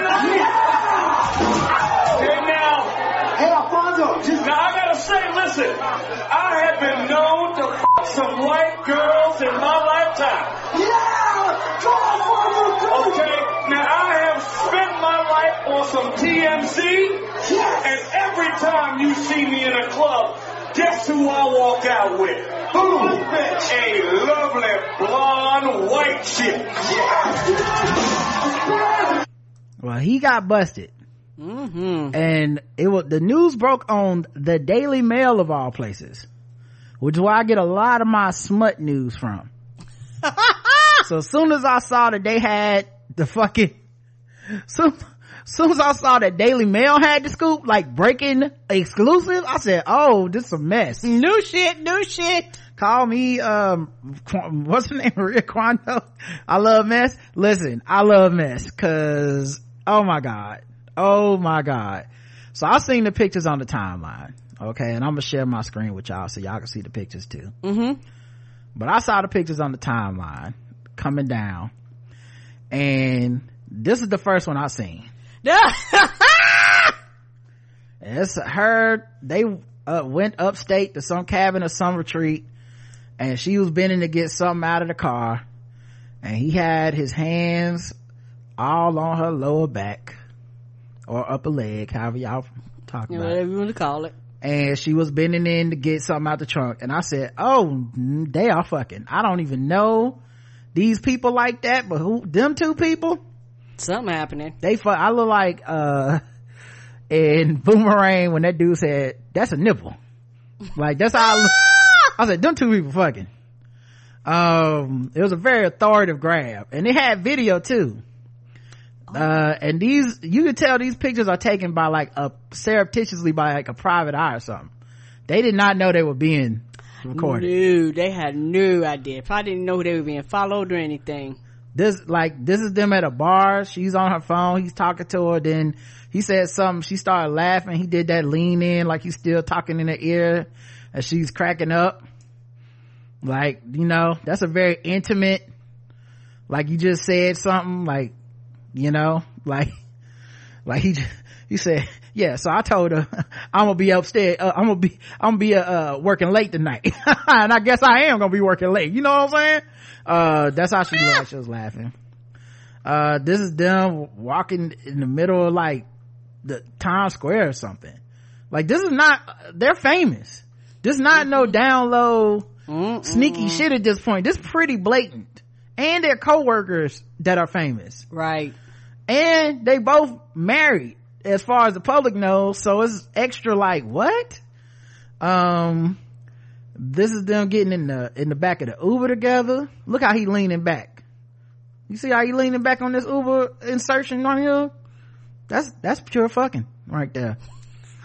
That is prime nasty sex. You know, there you go, touching that shoulder in the office, getting out the Uber together. Now they seen the camera right here. I don't know if they just was so enamored they just didn't care or what, but they clearly clocked this camera. Yeah, this person must have one of them big old cameras. Here they go holding hands in the back seat. Oh shit! Now the morning show part too. Here go their spouses. And this was a little surprising. I did not know he had a black wife originally. Now, I didn't know much about this man, but I'm gonna lie, I was definitely profiling. And I wasn't too far off, cause there's a cryptic post that he had posted about how he can't say the N-word and he had to go to church every weekend in his house. And I mean, I'm not saying he married a white woman, but there's certain privileges you're supposed to have when you're in a black marriage. If a man can't say the N-word in his own house, that's not a free man, okay? That is not a free man. Who want to live in a loveless marriage like that? I can't say nigga. I can't say nigga and I gotta go to church. Come on now, pick one. And then that's her with her husband. So yeah, these pictures look pretty intimate, and they train for a marathon together. So that's actually where people think the affair started. Yeah. So, you know, who knows what they was into, okay? But yeah, it definitely seems like, it definitely seems to me like some sort of affair started, and then the spouse or somebody said, hey, I'll call the PI, because you won't tell me the truth. I don't know. You're busted. Okay? Don't touch that coat. Don't touch that coat! And the reason I think it was an angry spouse is because they didn't use it in like court or something. They put this shit on the Daily Mail. Like, that's you saying, I'm gonna make your life hot right now. Like, you've been lying to me. You said this, you took work husband too far. Oh yeah, too far. Work wife to the extreme. Yeah, and so now I got the proof. I hired the PI, and I'm not using this to blackmail you. I'm putting this shit in the press so you can feel how I feel, which is hurt. Right, which is hurt. Angry, upset. Yeah, you can tell this was somebody that was very upset. Yeah. Right. Yeah, because they could have just held on to it and just filed for divorce and just put it in court, but they was like, nope. Right. And he's a man after my own heart, because I could tell by the way he grabbed the butt every time he walked by. Okay? That's a nasty man move. They do nasty stuff together. Okay? That's all. They do nasty things. It's just, you hate to see it, but yeah, I guess apparently they was out here in these streets, y'all. I can't believe it. Can't believe he was so reckless. But that's only part one. That's just day one, y'all. That's just day one. This dropped like last week, didn't it? Last week? I think Fridays when Thursday or Fridays when it dropped. We just haven't had a chance to talk about it okay yet. I know it's like a few days ago. Yeah, that's just part one, but every day there's something new come out. So then there also was this Facebook post that he had wrote. Yeah, people started digging into the history that resurfaced. Now this shit was 2 years ago. Okay, 2 years ago, like on the eve of the pandemic, like right before we shut shit down. You know, when we remember that 3 weeks where we actually shut shit down. That post came. Someone pulled out that post. It was very telling that this man was a man in distress of some type. And you know, the people wanting to defend TJ Holmes came out. You know, there's a lot of, we talking about TJ Holmes, really? Brett Favre stole water from Jackson, Mississippi, so he could pay for volleyball courts for the locker room for his daughter. And y'all want to talk about TJ Holmes? TJ Holmes was trying to buy Tinder. Y'all trying to bring a black man down. You know, you had those people, of course. But they had a lot of work this week because they had to defend Deion too, so then they had to calm down. They had to split their resources, right? But Andrew Shue, who's the husband of Amy Robach, he deleted all her pics off his Instagram after this news came out. That's when you know it's real, right?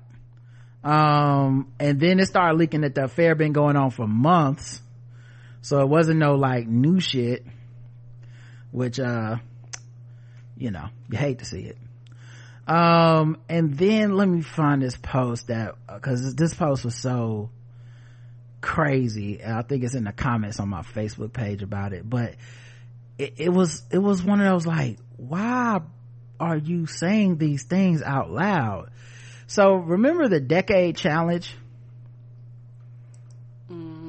Okay, in case you don't remember it, decade challenge, because that didn't sound right. Decade challenge was people taking pictures from when they first got Facebook, and there was like a decade later what you look like. Okay. And of course some people got more interpretive with it, as did TJ Holmes.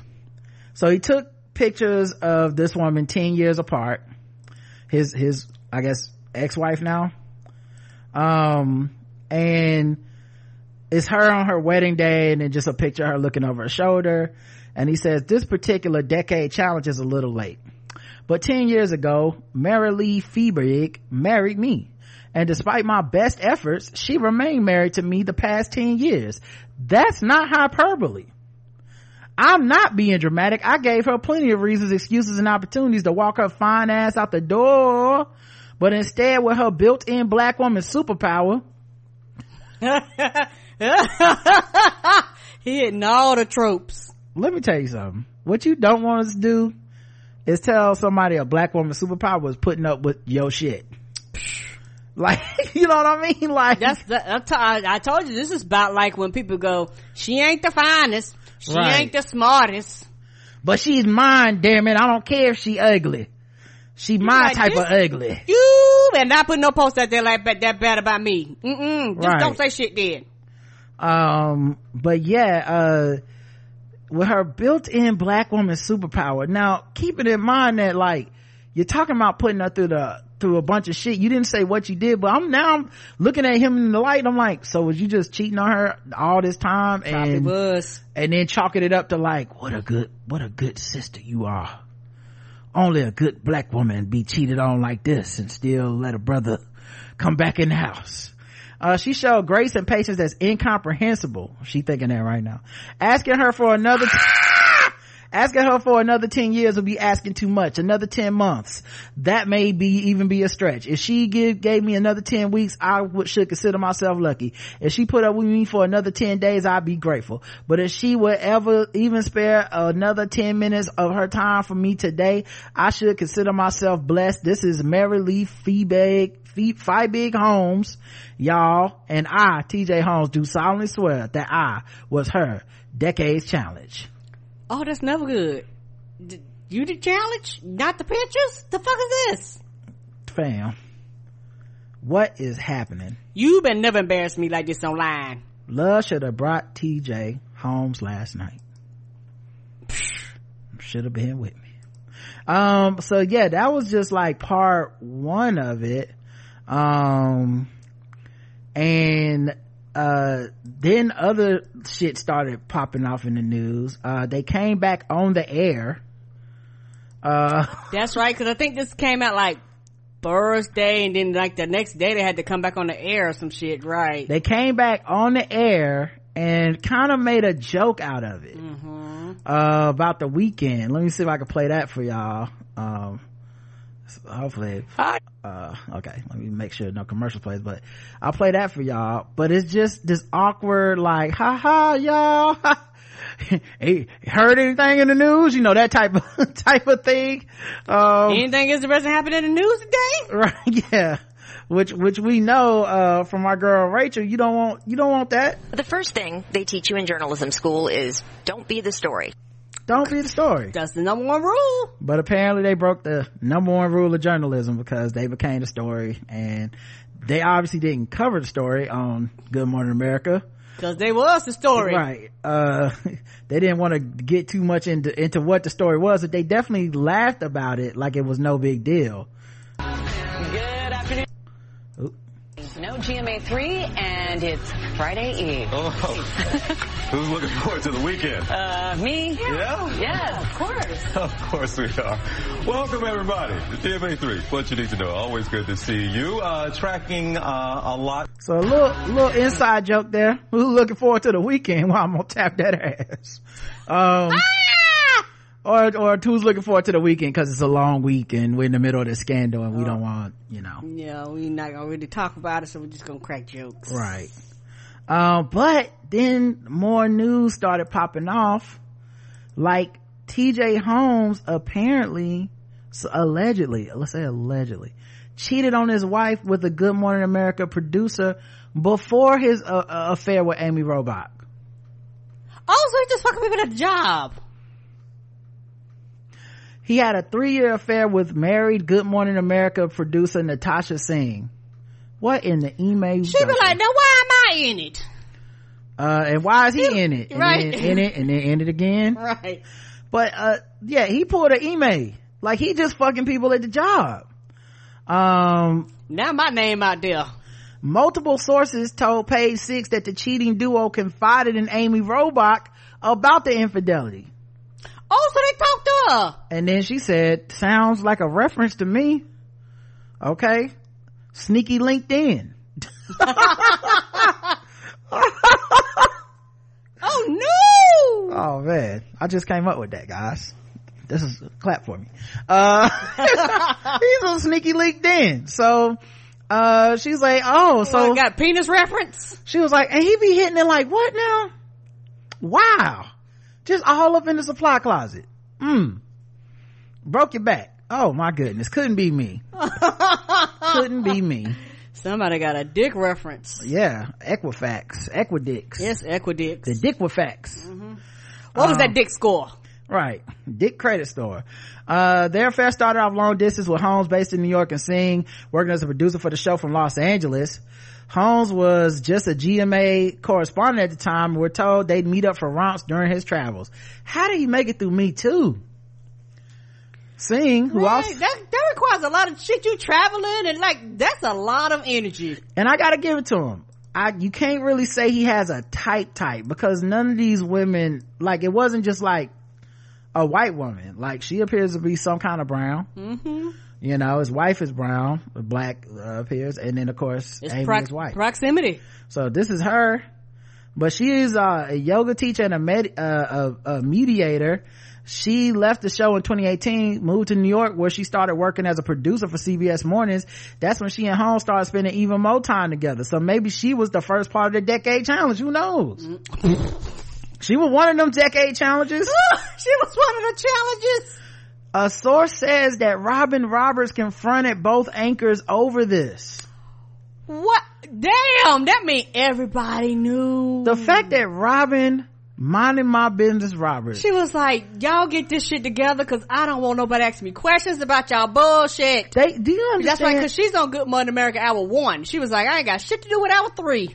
He was just a correspondent. Do you understand the level of gallivanting they had to be doing up in there for Robin Roberts to have to come out of her luxury green room? Cause she minds her business and be like, TJ, cut, what the fuck, bro? Keep your dick to yourself. Fuck people outside the job, please. What are you doing? She fell in love with him. He had a key to her apartment. Singh told us no comment when we reached out. Holmes' wife, Marilee Fiebig, found out about the affair in 2019 after discovering several emails. Oh, so y'all using the @gma@goodmorningamerica.com emails? We don't know that. She did. This wasn't a record. His wife found out. So it could have just been in his phone at his, who knows? And as rumors swirled about Holmes and Robach, Marilee never considered Amy because she was focused on Natasha. She never thought about him cheating with Amy because they were friends. Amy's daughter was their daughter's babysitter. Oh, that's just filthy. Oh my God. It's upsetting me and my home, girl. Holmes ended the affair and the couple started working to reconcile their marriage throughout the pandemic. So that probably was that post of, I was her decade challenge. Robach, however, remained friends with Singh, and it angered Fiebig because she would see photos of them on Instagram and she didn't understand how their friend and her husband's co-host could remain friends with the woman who tried to break up their marriage. Oh, you know why? Because she was getting the motherfucking dick reference. So a curve to the left? Damn, for real? What's that like? What is that like? Tell me more. Singh friendship with Robach, however, soured earlier this year when she started fucking TJ probably. Yeah, you know that's right. You know, I'm still in love with him, girl. Girl, me too. What? What you mean? How are we both in love? I don't think I'm ever gonna get over TJ, girl. I see it now. I don't think I'm ever getting over him either. They're looking at each other. The boy is mine. Right. You need to give it up. Girl, speaking of up with TJ Holmes, he was up in me last night. I'm just saying. He was up everywhere apparently. Breaking this back at 11. Okay. You got breaking back news. This just inside me. Okay. But yeah, it wasn't until the summer that the wife grew suspicious of Robach because they started seeming closer than colleagues. Multiple sources told us Holmes and Robach would have random meetings during the day and hit the pub to have drinks with each other. Still, Holmes and his wife were fully together in August and even celebrated his birthday with a trip to the Bahamas. Random meetings and drinks after work. Nobody likes coworkers that much. People that like coworkers that much are fucking them. Okay? A black person hanging out after work, man, please. With the whites? No. It was there that Fiebig discovered a birthday card from Robach that was too personal. And it brought back the old Natasha drama. She couldn't trust him anymore. She the source. This info is too fucking detailed for her not to be the one that leaked the private eye pics. Okay, she was fed up. But yeah, what the fuck could the birthday card have said? I couldn't get you no cake, but I'll get you some cakes when you come back to New York. What could it have said? It's too personal. Yeah, you could smash these cakes to smithereens next time I see you. Happy birthday. Did he open it up and it was the Marilyn Monroe version of happy birthday? Happy birthday, TJ. Happy birthday to you. So then Friday, like, calm down, bitch. Friday evening going into Saturday, we get this update. Good Morning America will not discipline TJ Holmes and Amy Robach over alleged affair. And I said, how? What? I did not know that was possible. What white nonsense is this? Like, I could have got it if she was gonna be on the air, but not him. But when niggas start doing this at work and nobody say nothing, and it's in a job where the only part of the job is being liked. Like, that's the muscle, and people typically don't like motherfuckers that's cheating on their spouses and then gallivanting in front of everybody. Now it might be cute and funny, like on Twitter we laughing about it, right? But like the kind of mom that sits down every day and watches that shit, or house husband or whoever, like part of the appeal of these people is like, oh, I like them, they're good wholesome people, not I like them, I bet they be fucking. Yeah, that's the last thing you want to deal with. And yeah, you know, it's same Morning Joe, right? And it's also, you know, one of those things to where as a company, a lot of them have rules and regulations, but like, hey, if y'all are intimate, let us know. Like, we have to know. And I feel like that's right, because guess who's the X factor, people?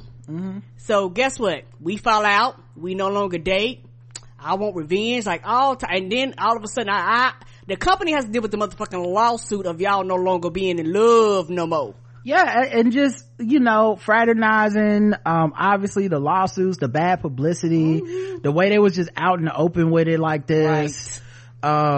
Like, listen, what you do in your personal time is just that, but we still basically have an office. And the thing that a lot of these non-traditional offices always benefit from in the public discourse is that most of us don't think of them as jobs. Correct. Like a lot of us just think subconsciously, not on purpose, a lot of us just think of entertainment as a thing where like you're an individual, you show up, you be yourself, and you're being yourself in front of everybody on TV, and that's what the job is. No, it's still offices back there, still policies happening. Yeah, y'all might can do what y'all want to do, but guess what, we got a whole ass HR department and legal team and all these other people's back here. Like, we're the ones that have to deal with if y'all fall out of love, all of a sudden somebody files a report, we got to step in, we got to do shit. Like, we just like rather nip this in the bud.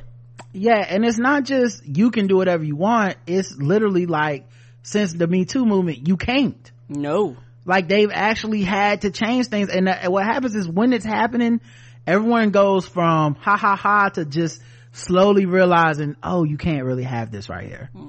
Is it like, at first it's cute, it's funny, I got jokes too, and then eventually you're like, oh, he been serially fucking women at the job for years.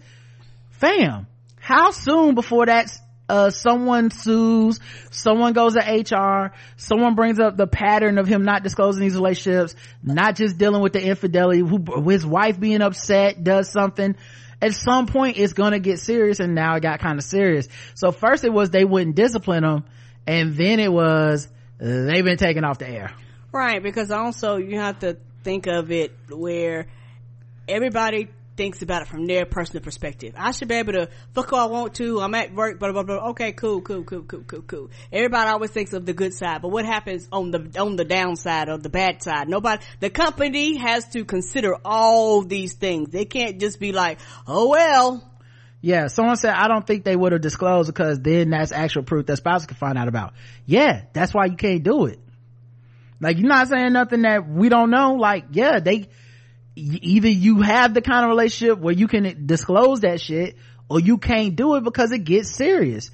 That's the reason they had a disclosure rule. It's really, the disclosure rule is not actually about disclosure. It's actually about deterrence. It's trying to say, if you wouldn't tell the HR people about this person, then you probably should not have a relationship with them. That's really what it's about. Like, they frame it under like, you know, just because we want to keep it on up. No. They want you to feel that pressure and look across the way and be like, do I want to be up in HR telling them I'm fucking Amy?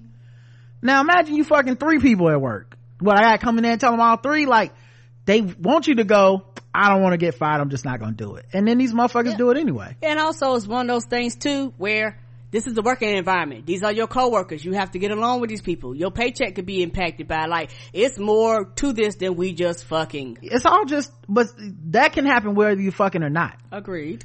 You know what I'm saying? Like, you can not get along with a coworker and figure that out.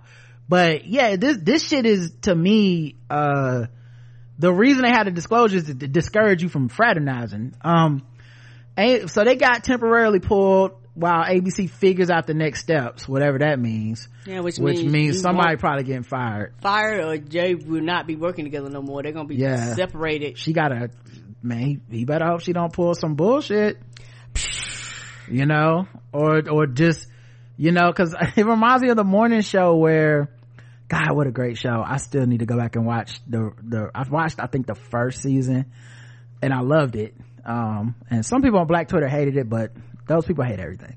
But I loved it. And one of the things I loved was how Jennifer Aniston's character, who plays like the co-host to, what's the dude from the Office? The dude from the Office, Steve something, not Steve Colbert. Anyway. Steve Carell. Yeah. Yes. She plays the co-host Steve Carell. Steve Carell gets exposed for having all these affairs and power dynamic shit that happens in his office, fucking all these women, and generally just turns into a scandal, and she keeps the job because she knows how to play the game. And basically she still is kind of on his side, still kind of defends him, still feels like it wasn't really fair, loves him as a co-host, even knowing some of the stuff he's done with her and stuff. And that she still made that decision because she said, look, America don't like you. I can salvage this. I can come out here and, what doesn't kill you make you stronger. Come on. And she, like, I can fuck around and frame this and bounce back. Yeah. And so I wouldn't be surprised if Amy Voback is back out there at TJ Knight. Cause he the one that done, at least for right now, being exposed for having fucked multiple people at the job. Mm-hmm. But yeah, so both of them got pulled off the air for now. We'll see what happens with that, cause you never really know. And then like I said, Robin Roberts had confronted them about it. I know, she was like, ooh, child, the ghetto, the fuck is this? When she asked him about it, he denied it and went to ABC bosses to alert them of the rumors, which may have surfaced as early as 2017. But then they basically confirmed it by laughing it off about the week that they were having. So yeah, that turned out to be some bullshit. I don't know if he was lying back then or what. Mm-hmm. But yeah, she basically told them to stop it. No, they said, nah, we good. Yeah, she was like, stop it right now, this is stupid, this is absolutely ridiculous, Get out of here, we are adults, and this is ridiculous, stop the fucking. TJ Holmes shared a cryptic quote about ending relationships before deleting social media. Deleting social media is basically the bloody glove of scandals. We've come a long way. But yeah, he's your friendship with yourself sets the tone for every other relationship you have. In January, Holmes reminded himself as follows: change is never painful, it's resistance to change that's painful. So he shared these as quote of the week. The one he shared this week was, end the relationship and cry once is better than being with them and crying daily.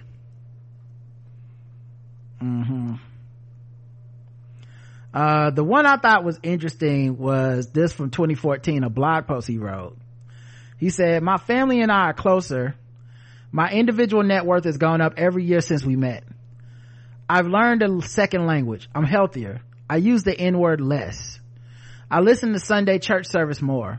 I'm a better friend. I'm more forgiving than I used to be. I'm more involved in charitable work. And everywhere I'm better off because I'm married. So for me, a successful marriage has revolved around this principle.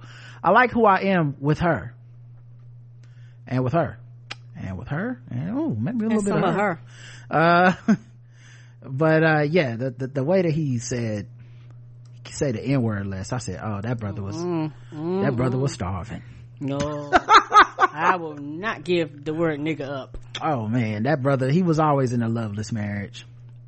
Can't say nigga, po thing. Yeah, can't say the N-word in your black house. That ain't freedom. His black ass house. That ain't love. Right. TJ Holmes allegedly cheated with several women at ABC. So now it's moved up from just the two to several. Fam. Everybody's getting a little piece of that dick, wouldn't it? TJ's cheating with ABC staffers was definitely one of the reasons why they were yanked off. Speaking of yanking off, it has been a distraction. ABC declined to comment on the alleged affairs. We're told there are other issues. You can't as be fucking the cameraman, the makeup artist, right? The hair designer. Like, come on, dog. Not everybody in here mad. The sad part is when you get caught having an affair and you work for Good Morning America, there's no shortage of clips of you laughing and having a good time, which just makes it look like you was having a good time cheating. Cause that's the job. Regardless of the reality of it, right? That's the job. Every picture just look like you being like, I'm fucking so many of these women.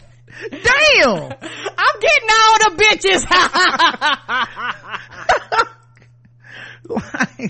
like that's like every picture they show is just him laughing with her and showing shit. teeth, smiling and shit. Yes. Look at this chemistry. The pictures of them at events together. Like, oh my goodness. Everyone's traditionally attractive because they never hire anybody else that isn't like. Mm-mm. Oh my goodness, TJ. Oh my goodness. But yeah, they said the bosses were not happy with their behavior. Right. The mouse is like, the fuck is this, y'all? Yeah, they told the sources said they felt no shame because they are consenting adults. According to a source, they were spotted canoodling in bars at ABC back in May. Near ABC News back in May. Page 6 also reported that Holmes and Feibig were fully together in August. So, yeah. Somebody wasn't telling somebody the truth. Mm-mm. So, that's really the only white people news I wanted to talk about was them motherfuckers. All right. That's been like the top story. White people being they've been having a field day with this. They've been doing a lot. All right, we gotta start wrapping it up. This went longer than I thought, but we were having a good time. We had to cover all the white people news. We had to let y'all know the whole story. Yeah, and I don't want to leave our sponsor hanging dry, so let's go ahead and get into some of that black capitalism. Shout out to Will Smith. I hear y'all talking, but the only thing I'm listening to is that paper. Every day we get into that paper. Woo! I hear the money talk, I see you later. Every day we get into that paper. I hear the money talk, I see you later. Don't think I forgot Harry Tubman's supposed to be on the $20 bill. All right, let's talk about black capitalists. Snoop Dogg, he's back. He's partnered with eBay to launch the Death Row Inmate Program, which offers exclusive access to the label's merch and events. He launched the Death Row Inmate Program, DRIP, which gives fans exclusive access to labels, merch, and events. The program can only be accessed through the auction and e-commerce site eBay. The membership comes at 3 different tier levels. According to the press release, the basic level, which costs $49, comes with access to AMA sessions, Ask Me Anything, and meets and greets with the new roster. So you want to meet the new roster of Death Row artists? That's the way you do it. It also offers access to the label's new curated Dash radio stations, Death Row Radio, WBALLZ, W Balls, 187.4, and members only access to private Snoop Dogg, Death Row, and Dash Radio events. For an extra $50, fans can purchase the platinum level, which includes everything as the base level offers, plus a platinum chain and a dog tag. I doubt. Dog tag. I'm gonna be honest, for $50, I doubt it's real platinum. No, platinum. You might say platinum coated, platinum painted. Lastly, the diamond level, which is the more expensive package, offers everything at the 2 lower levels plus an authentic diamond and gold Death Row chain. In addition, fans will get an on-air birthday shout out, early access to all future projects, release and surprise gifts, and experience only reserved for diamond members. This will cost $500 because he gonna get to that money. In addition, Snoop also released a limited amount of autographed memorabilia. The collection features the Pittsburgh Penguins jersey worn by Snoop in the Gin and Juice video, a giant Death Row pendant mounted on a gold Cuban link chain, and the outfit Snoop wore to receive his honorary WWE title at the 2022 WrestleMania launch party. It'll be on the auction block through December 11th, so y'all got 5 more days. Snoop Dogg, he gonna get that money. He gonna get that money. And you know, when it's time to get money, I need a little boost, Karen. That's right. I'm talking about a caffeine boost. from Afro Grind Coffee. This Black Capitalism segment is brought to you by Afro Grind Coffee. Afro Grind Coffee provides originally sourced coffee beans straight from the motherland. Yes, I'm talking where Nas went at the end of Belly. Except most specifically Ethiopia, Tanzania, and Kenya. If there's one thing I know about the Blackout Tips listeners is that they be grinding, and you know you need fuel for your grinding. Afro Grind Coffee is the fuel for my grind. My man Omat wants to empower people to follow their dreams, especially black and brown people who face many obstacles, and a cup of fresh Afro Grind coffee is your daily inspiration and a reminder to continue grinding through the struggle. So go to afrogrindcoffee.com, put in code TBGWT, get that 10% discount. It's the perfect gift for the coffee lovers in your life, including yourself. Whiskey brand Uncle Nearest exceeds $100 million in sales. Makes its distillery the most successful black-owned distillery in the world. Let's go. Uncle Nearest. Can we get some? Where is that? I mean, I'm sure. I think I've seen it before. I think you can get it everywhere just about. Okay. Yeah, you can go to the ABC store and get some. On Juneteenth in 2021, an expanded Nearest Green Distillery that is open to the public started a project that cost close to $50 million. Uncle Nearest Premium Whiskey became the most awarded bourbon and American whiskey in 2019, 2020, and 2021. Goddamn, let's go. The company's whiskey portfolio has 7 options that are available at its distillery and in all 50 states, territories, and districts across the country. Well, the prices range United from States, you got some. They said all 50. The prices range from $50 to $150. On Black Friday, the company released its single barrel black label at the distillery for $79. It flew off the shelves immediately. Black excellence. Drunken black excellence.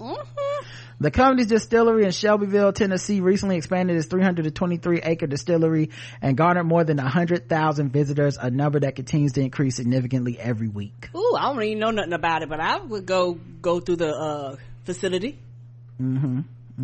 Just to experience it. Shout out to the blacks. Shout out to the blacks. They are always doing it. Into that money. All right, let's get to the last thing. This has been over 2 hours, but told y'all it's gonna be hectic from this point on. So sword ratchetness.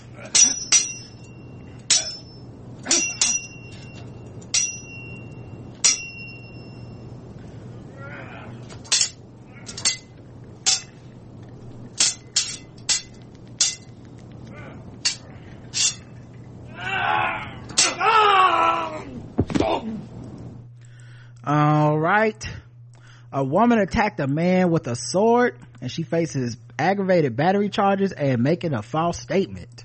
Well, damn. What was the false statement? I didn't stab him. Bro. What? Sorry, ad was playing. All right, here we go. Pull this audio Aggravated battery after slicing a man with a sword on Friday night.